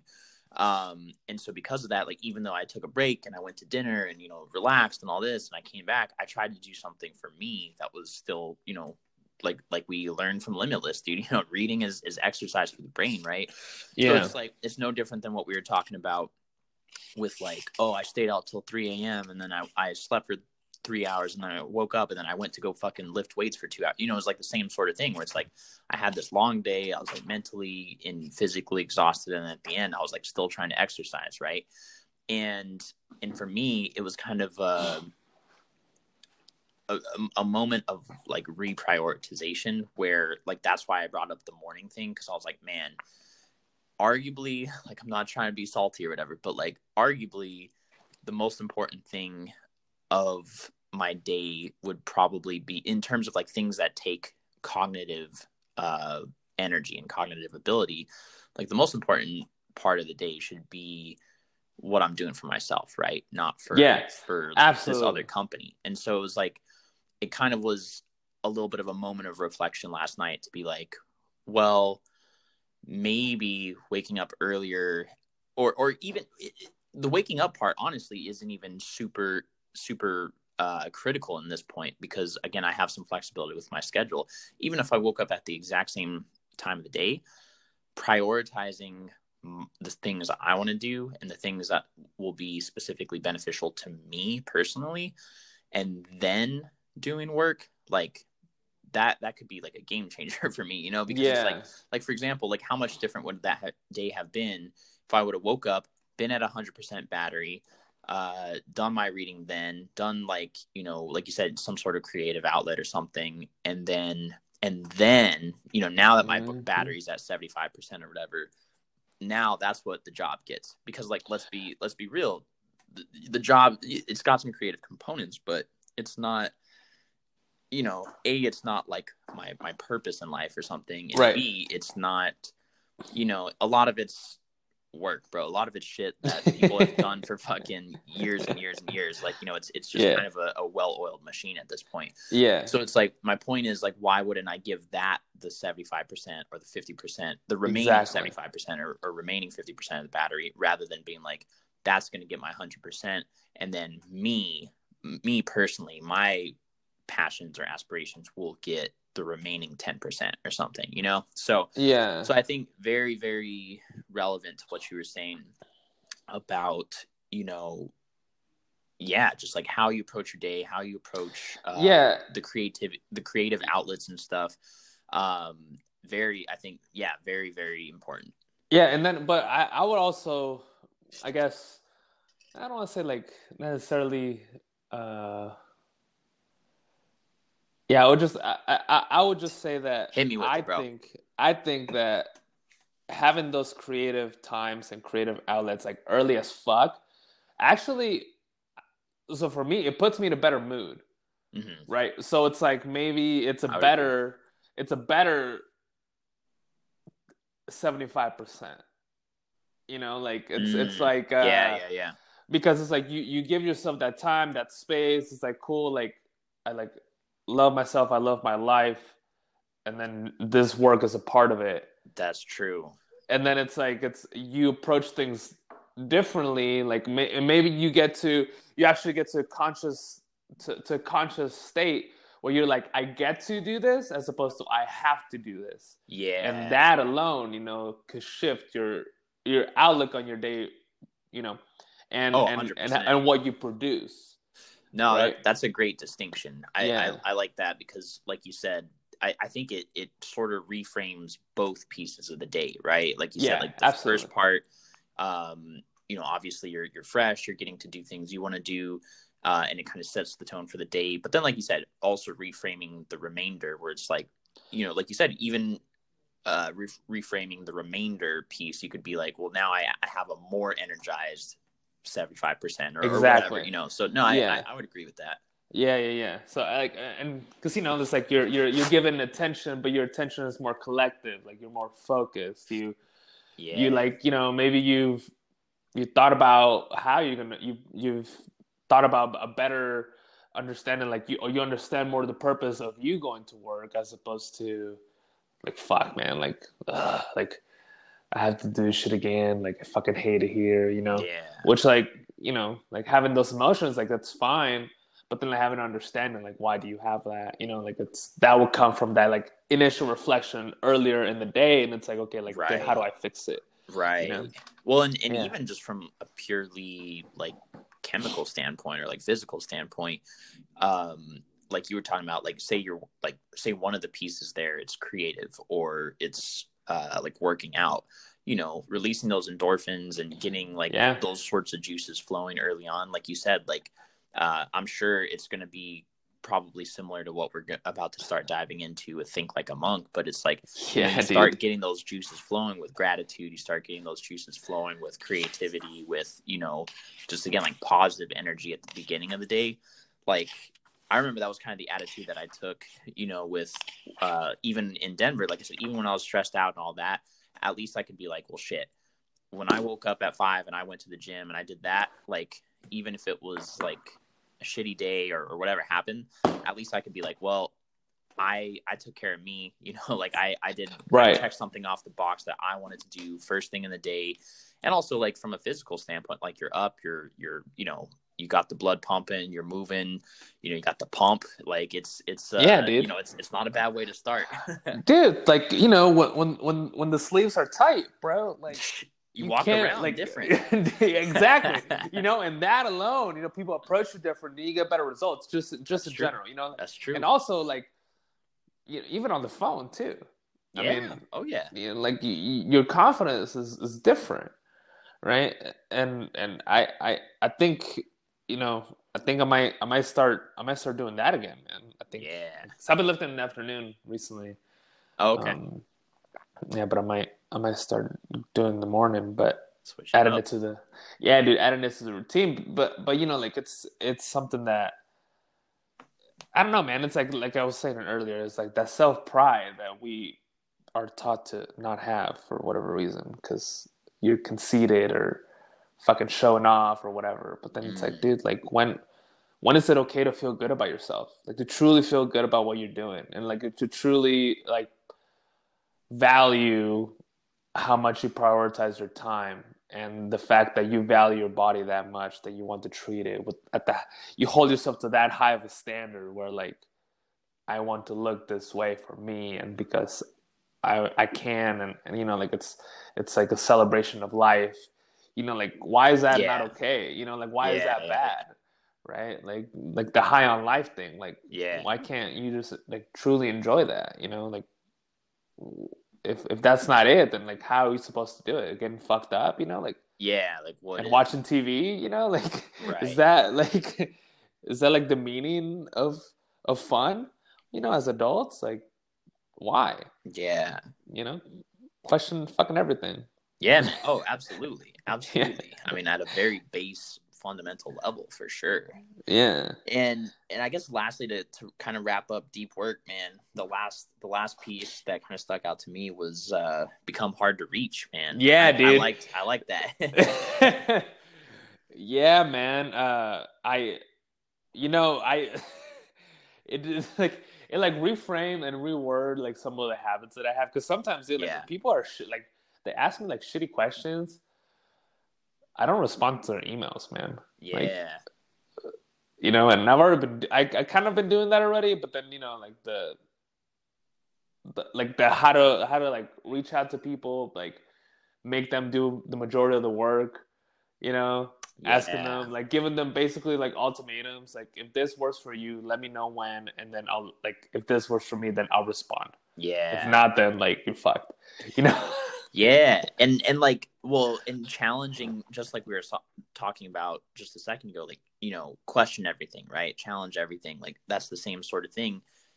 We come from this sort of culture, especially within the corporate world, where it's like, oh, if somebody emails you or something, like you have to respond, and you have to Right, respond timely. If they within an hour, if they ping you or like IM you, like you got to respond, you got to respond timely, and it's like why? Like yeah, maybe what you're fucking reaching out to me about, like, either A, is not that important in general, B, mm-hmm. maybe isn't as relevant to me as you might think it is, or C, like, even if it meets the other criteria, like maybe it's just not like that urgent, right? That it Yeah, needs like a quick response. And on my end, one of the things we learned when I started this job is like, one of the ways to improve like efficiency and productivity is knowing like shortcuts on your keyboard for, the different tools that we use. But like, even for mm-hmm. example, with Gmail, rather than like manually like moving your cursor up and clicking on the archive button, you could just hit E, like enable shortcuts, hit E on the keyboard. And like, for some reason, like that one simple keystroke, that has even changed how I how I approach responses and emails, because I'm like, I'm going to read it. I'm going to skim through it real quick. And if it's, if it's just a blast to everybody, boom, it's just a quick E and then I'm on to the next one, and for some reason, even that, just making it a keystroke instead of like having to go up and manually click the archive button and, all like for some reason, like that for me just helps keep it going really quickly. And yeah, like you said, same thing. It's like you start evaluating really deeply, like, do I need to respond, and if so, like how much, what do I need to put into this, right? Like what are they asking of me? Have they kind of met me halfway in terms of like the the effort that's being requested or something? So I think a lot of that was interesting from like a work perspective. And then for me, the takeaway, even like from more of a personal perspective, was like kind of going back to some of the stuff we talked about with the social dilemma, like turning off notifications, or like maybe not having a social media presence or whatever. It's like we live in a society where it's like, because you have this connected supercomputer in your hands, the expectation is like you have it in your hands at all times, or you have it on your person at all times, and therefore you need to be reachable at all times. Like if I call you, dude, I called you, why didn't you pick up? And it's like, yeah. Fuck off, dude. I was like living my own fucking life, dude. Like, yeah, I don't know, man. Like it's a tool, and it's so like, again, it's a blessing. It's so much of a tool to be able to like talk to like my mom, who's a state away, like hours away, and like I could just literally pick up this device and hit a button and start talking to her, or like see her on FaceTime or something, right? Yeah. But And that truly is a blessing. But where, you know, again, like sometimes these tools can start being used against us is like the expectations piece. You know, all of a sudden people are like, well, dude, I texted you, but I didn't get a response within 3 hours or something. And it's like, well, maybe I didn't even have my fucking phone on me, dude. Like, you know, like, I don't know. Like, Yeah. that for me, like, I really liked the piece that he talked about with when you change your behavior to suit you, like you have this fear of backlash, but eventually he's like, it's going to be less than you think. You know, like once you start doing it, like once you change your behavior towards what suits you the best, like people will adapt. Like they'll understand, oh, Right. like he'll get back to me when he's ready, or like when he's free, or like when he has the answer to whatever I was asking, or, you know, whatever the case may be, rather than being like, oh, I need a response in 5 minutes. Because, you know, again, like that's the thing. We live in this culture where that's like the status quo, right? Like everybody's just browsing on their phone all day. Everybody's on Instagram. You know, like deep work is, you know, again, we're living in like a shallower and shallower society. And so it's just like, well, yeah, like why wouldn't he like just, I don't know, like message me back on Instagram or like Snapchat me back, or, you know, like, so I thought that become hard to reach piece was useful from both a professional standpoint as well as a personal standpoint, because, absolutely, you know, again, like I just think the expectations have sort of gotten unruly, you know, like they've run amok a little bit. Yeah, no, and so I have two things with that, but like just so one of them, like from the professional standpoint, I wrote down this quote. It says, "Is the sender's responsibility to convince the receiver that a reply is worthwhile." Yeah, you know, I was thinking like, dude, like, why the fuck would I respond to you? Like, I have nothing to say to you. Yeah, you know, like on a professional level. But then I also thought about like the guilt that comes from leaving people on read. Yeah, you know, like for example on Instagram, like you open a message and then like if you don't respond, it says seen. Yeah, but then it's dude, like who fucking rolled out that feature? You know, like what the fuck was the point of that? I'm sorry, but that's fucking social engineering right there. Like that's but like up. It does make you like feel some type of way. Yeah, you know, where like you just don't open things. It's like, why do I want to respond right now? Yeah, like, straight up. And then it's like, but why is that a bad thing, man? Yeah, like why is that a bad? You know, and another thing that I did is like I when people post stuff now, like I'm at the point where if I don't like what I see, dude, I just unfollow people. Mm-hmm. And somebody asked me, like somebody sent me a message, like, "Hey, did you unfollow me?" And then I just replied yes. and then like, and then they left me on scene, dude. And then they didn't respond, and like that was the end. Yeah. But like, dude, but I remember like feeling a little nervous when I responded yes, and then eventually like I had to build up the courage, you know. Yeah. And I was like, dude, like, this is so fucked, man. Like, why do I have to feel guilty because I don't want to interact with somebody on a fucking social network that is not even tangible? Yeah. Well, you know what I mean? Well, and remember Cal Newport talks about that in Deep Work too. He talks about I forget the exact way he puts it, but basically how we live, like social media and these social tools have sort of erected this culture of like for like, or like dude, you remember MySpace, dude? Like pick comment for pick comment, dude, or like for like, you know, like it, like, and it's funny because that was like the most explicit version of it, and it was so, I remember like at the time it was just like truly just like clout, right? Like, oh dude, I have more notifications and this and that, or like, you know, it's like truly like a little dopamine like machine or something. But now it's funny because those early social media days and like what that looked like has really shaped where we are now with like these much more sophisticated tools like Facebook and Instagram and Snapchat, where like that's the culture, whether we realize it or not. Sometimes like that's the whole thing. Oh dude, so and so followed me, well I better follow them. Like you might go to their page and you might be like, damn bro, like all they post is selfies. Like I don't fucking care about that shit. Like I don't need to see that. But you're like, well, they followed me, so like I better follow them back. Or like, oh, so and so liked my picture, I better like it. And it's like, why?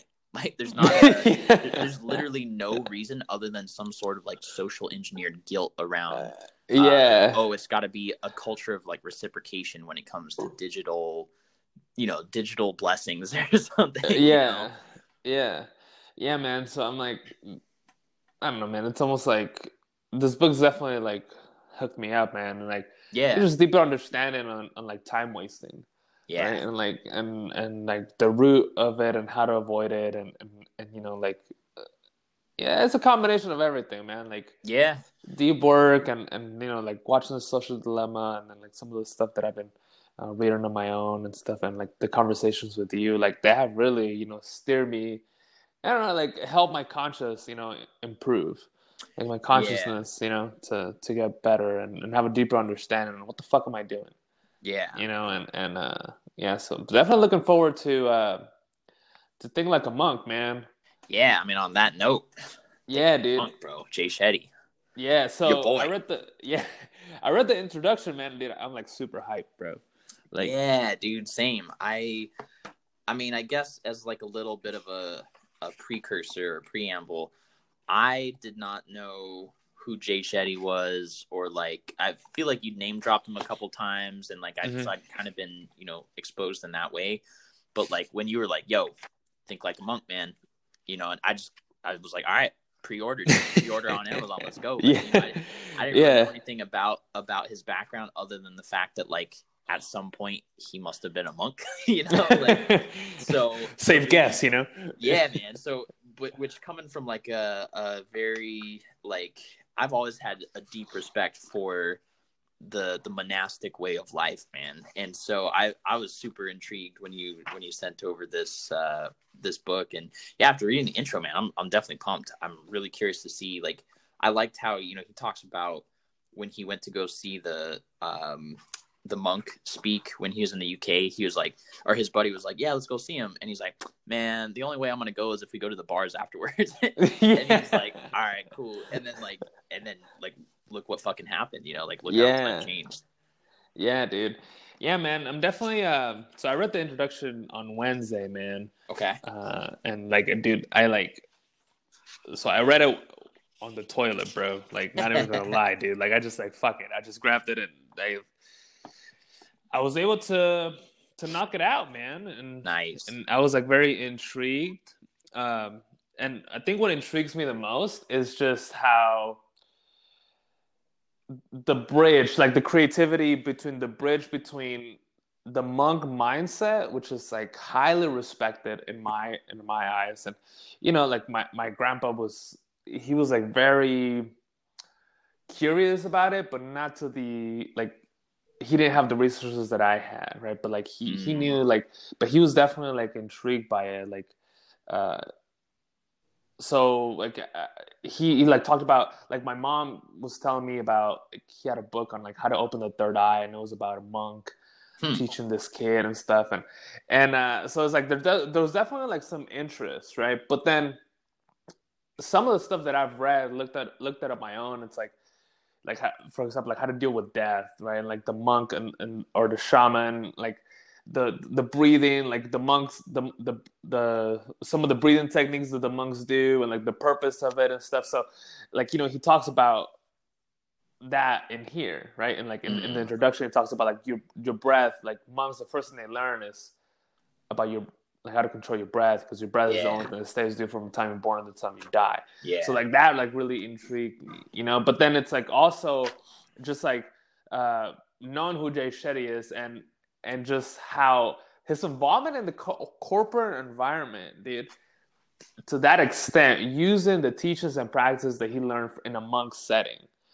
To me, that's very intriguing, because it's like that bridge, right? Like you take Yeah. something where like you give up everything, you own little possessions, right? Which is like a yoga mat and like two sets of clothes, Yeah. and that's it. Like I could relate from being in the military. Like you have a shaved head. Like you have no like your clothing has no personality, right? Like you don't identify with anything material.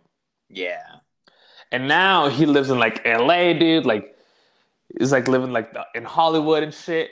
So like, but then the practices and the thoughts and the ideas that he has are similar, or very similar to. Now he's like he has a wife and like thinking about a family and stuff. But it's like he's still able to tap into those teachings, those monks' teachings, in like a new world. Where like you get to enjoy the luxuries of technology, you get to enjoy like materialism, but not let you consume you, but like still just enjoy it, which is something that I'm intrigued in, right? Like it's like Yeah. you like learning how to truly appreciate craftsmanship behind luxuries is like it's almost like you have to like, but he's doing it in a way where he's relying on like through a monk's perspective. At least that's what I kind of think, you know. And I guess like I'm interested to dive in more, like take a deep dive in the book, but you Yeah. know, Well, just because like you said, he talks about how like the rags to riches story is such a common story, like in Hollywood, in just like people it's always like the build up. So it's super intriguing to hear of somebody who's like not rags to riches in the opposite way, but like they went from, like you said, like the bustling, normal, busy world of just normal life to leaving it all behind and going to become a monk. Like that already is like, I'm always curious about those stories, right? yeah. But then you have the person who's done that and then also has like returned to like you said, like LA of all places. Yeah. And so I'm very curious to see like, how he makes a good point. Like why would you, when you go back into the normal world, why would you go to a place that's already enlightened if you're trying to make a change or like trying to continue to grow? So he's like, yeah, I'm going to go to LA. I'm going to go to the center of materialism and, fame and, the crushed dreams and all that, like, oh yeah, I'm going to go there.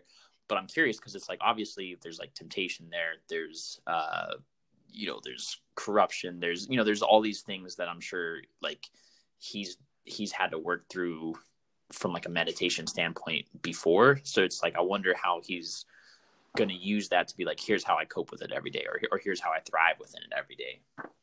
Yeah, man. Yeah, dude. So definitely like looking forward to it, man. And then, also like some of the, like, he talks about like the monkey mind versus the monk mind, and like some of the comparisons, dude, like, when I was reading some of these, like, I was like, man, like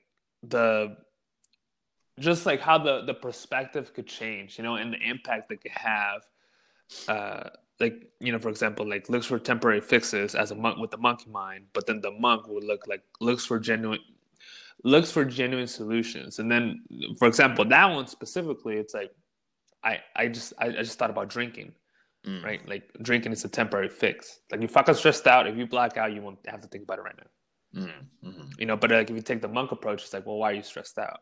Like diving and taking like the deep dive approach and understanding like what is it that's actually causing that stress. Yeah.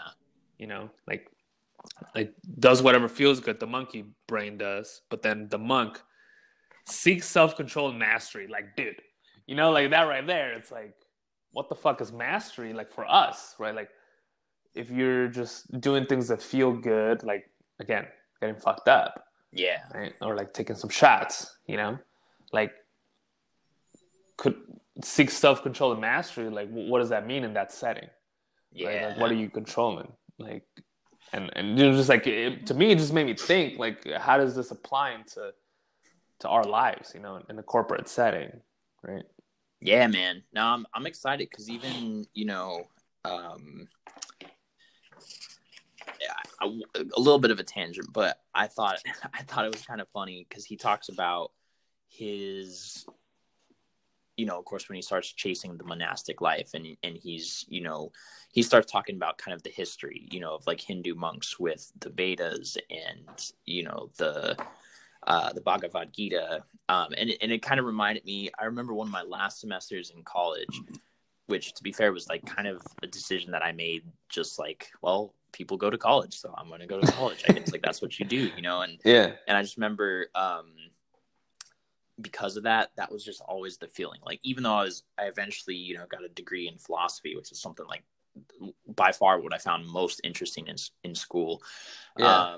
And something that like I had a real interest in. It was like the fact that it wasn't such a structured, like, I'm going to tell you what to do or what to read or whatever kind of environment, that like even then it was hard for me to be interested. And I remember one of my last semesters, I took a class on, I think it was like a graduate level class that it was very specific. Like it was like Eastern philosophy, but it was like very specific on, I'm just trying to think of the exact topic, but a lot of it was like Hindu philosophies, ancient texts, that sort of thing. And I remember we used to read, like, goddamn, dude, that was a really reading intensive class. Like, it was like a book a week type stuff. Damn. But that was the thing at the time. I was like, nah, like I was just like not motivated at all. And like I remember it was like we would read excerpts from the Bhagavad Gita, from the Upanishads. You know, we would talk about the Vedas, and it's funny because like reading through him talking about all of these, and then being prepared to like not only read this book, you know, which is obviously going to be heavily influenced by all that, but then also like potentially do some supplemental reading on the side of like, maybe I'll go back and read from the Upanishads. Maybe I'll go back and read the Bhagavad Gita, you know, and it's just funny how things change, because I'm like, it's so much, it just goes to show, like, again, like when you want to do something, or you're doing something because of, like, a passion or a purpose that's close to you, it's so much different than when somebody's like, hey, go do this, you know? Right. Like, I know, absolutely. I just thought it was funny, you know, here we are 5 years later, 6 years later, you know, and here I'm like, oh yeah, I think I'm going to go like do this because I want to do this. Whereas when somebody was like, here's the book, go read it, I was like, nah. Yeah, man. It's crazy, man. It's crazy. Like, it's crazy to think just, you know, how me and you came and like merged like our minds, you know, like in this platform.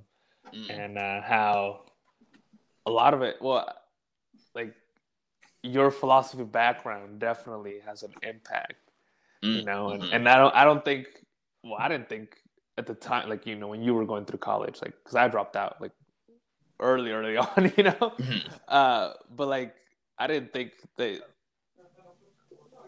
it was ever going to be relevant again, you know, and it's just interesting just how, like, a lot of the talks that we have, you know, like, are about philosophy and ideas and shit. Yeah. And you know, it's like, I wonder how things would have been different if you hadn't gotten your degree in philosophy, you know?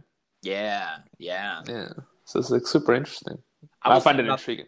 I was thinking about that the other day too, actually, with just, I don't know, looking at, you know, the topics that we've covered in the podcast so far, the books that we've read, and even just like the stuff, you know, like the content on Instagram and everything. Like, it's cool, man. It's cool. Like, I'm actually like super pumped that it seems like there's a little bit of an awakening, man, a little bit of interest that I'm like, like you said, like I could see 6 years ago, if I would have been like, yo, bro, let's talk about the Vedas, bro. Like, let's talk about like the other in one of those chapters of Deep Work, when he's talking about like nihilism and stuff too. I was like, dude, like that's the shit that gets me fucking going. And I could be like, I'd be like, let's talk about it, and you'd be like, yeah, all right, like whatever, you know. Like, whereas now it's like, dude, here we are reading whole books and stuff about it. Yeah, dude. Yeah, it's cool, man. Growth, man. I like it. Yeah, dude, it's cool, man.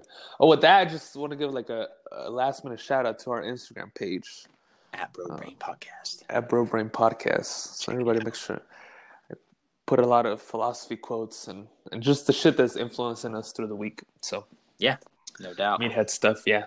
But on that note too, what are we thinking for this next week? Oh, so I was thinking the first 3 chapters around, like I think, okay, it's like identity, roughly 60, negativity, and fear. Yeah, roughly 60 pages. Okay.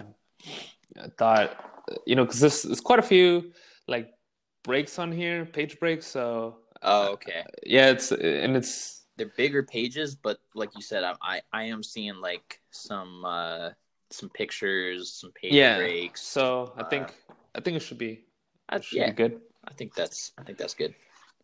So sweet. So we'll read up to, let's see, identity, negativity, fear. So up to intention.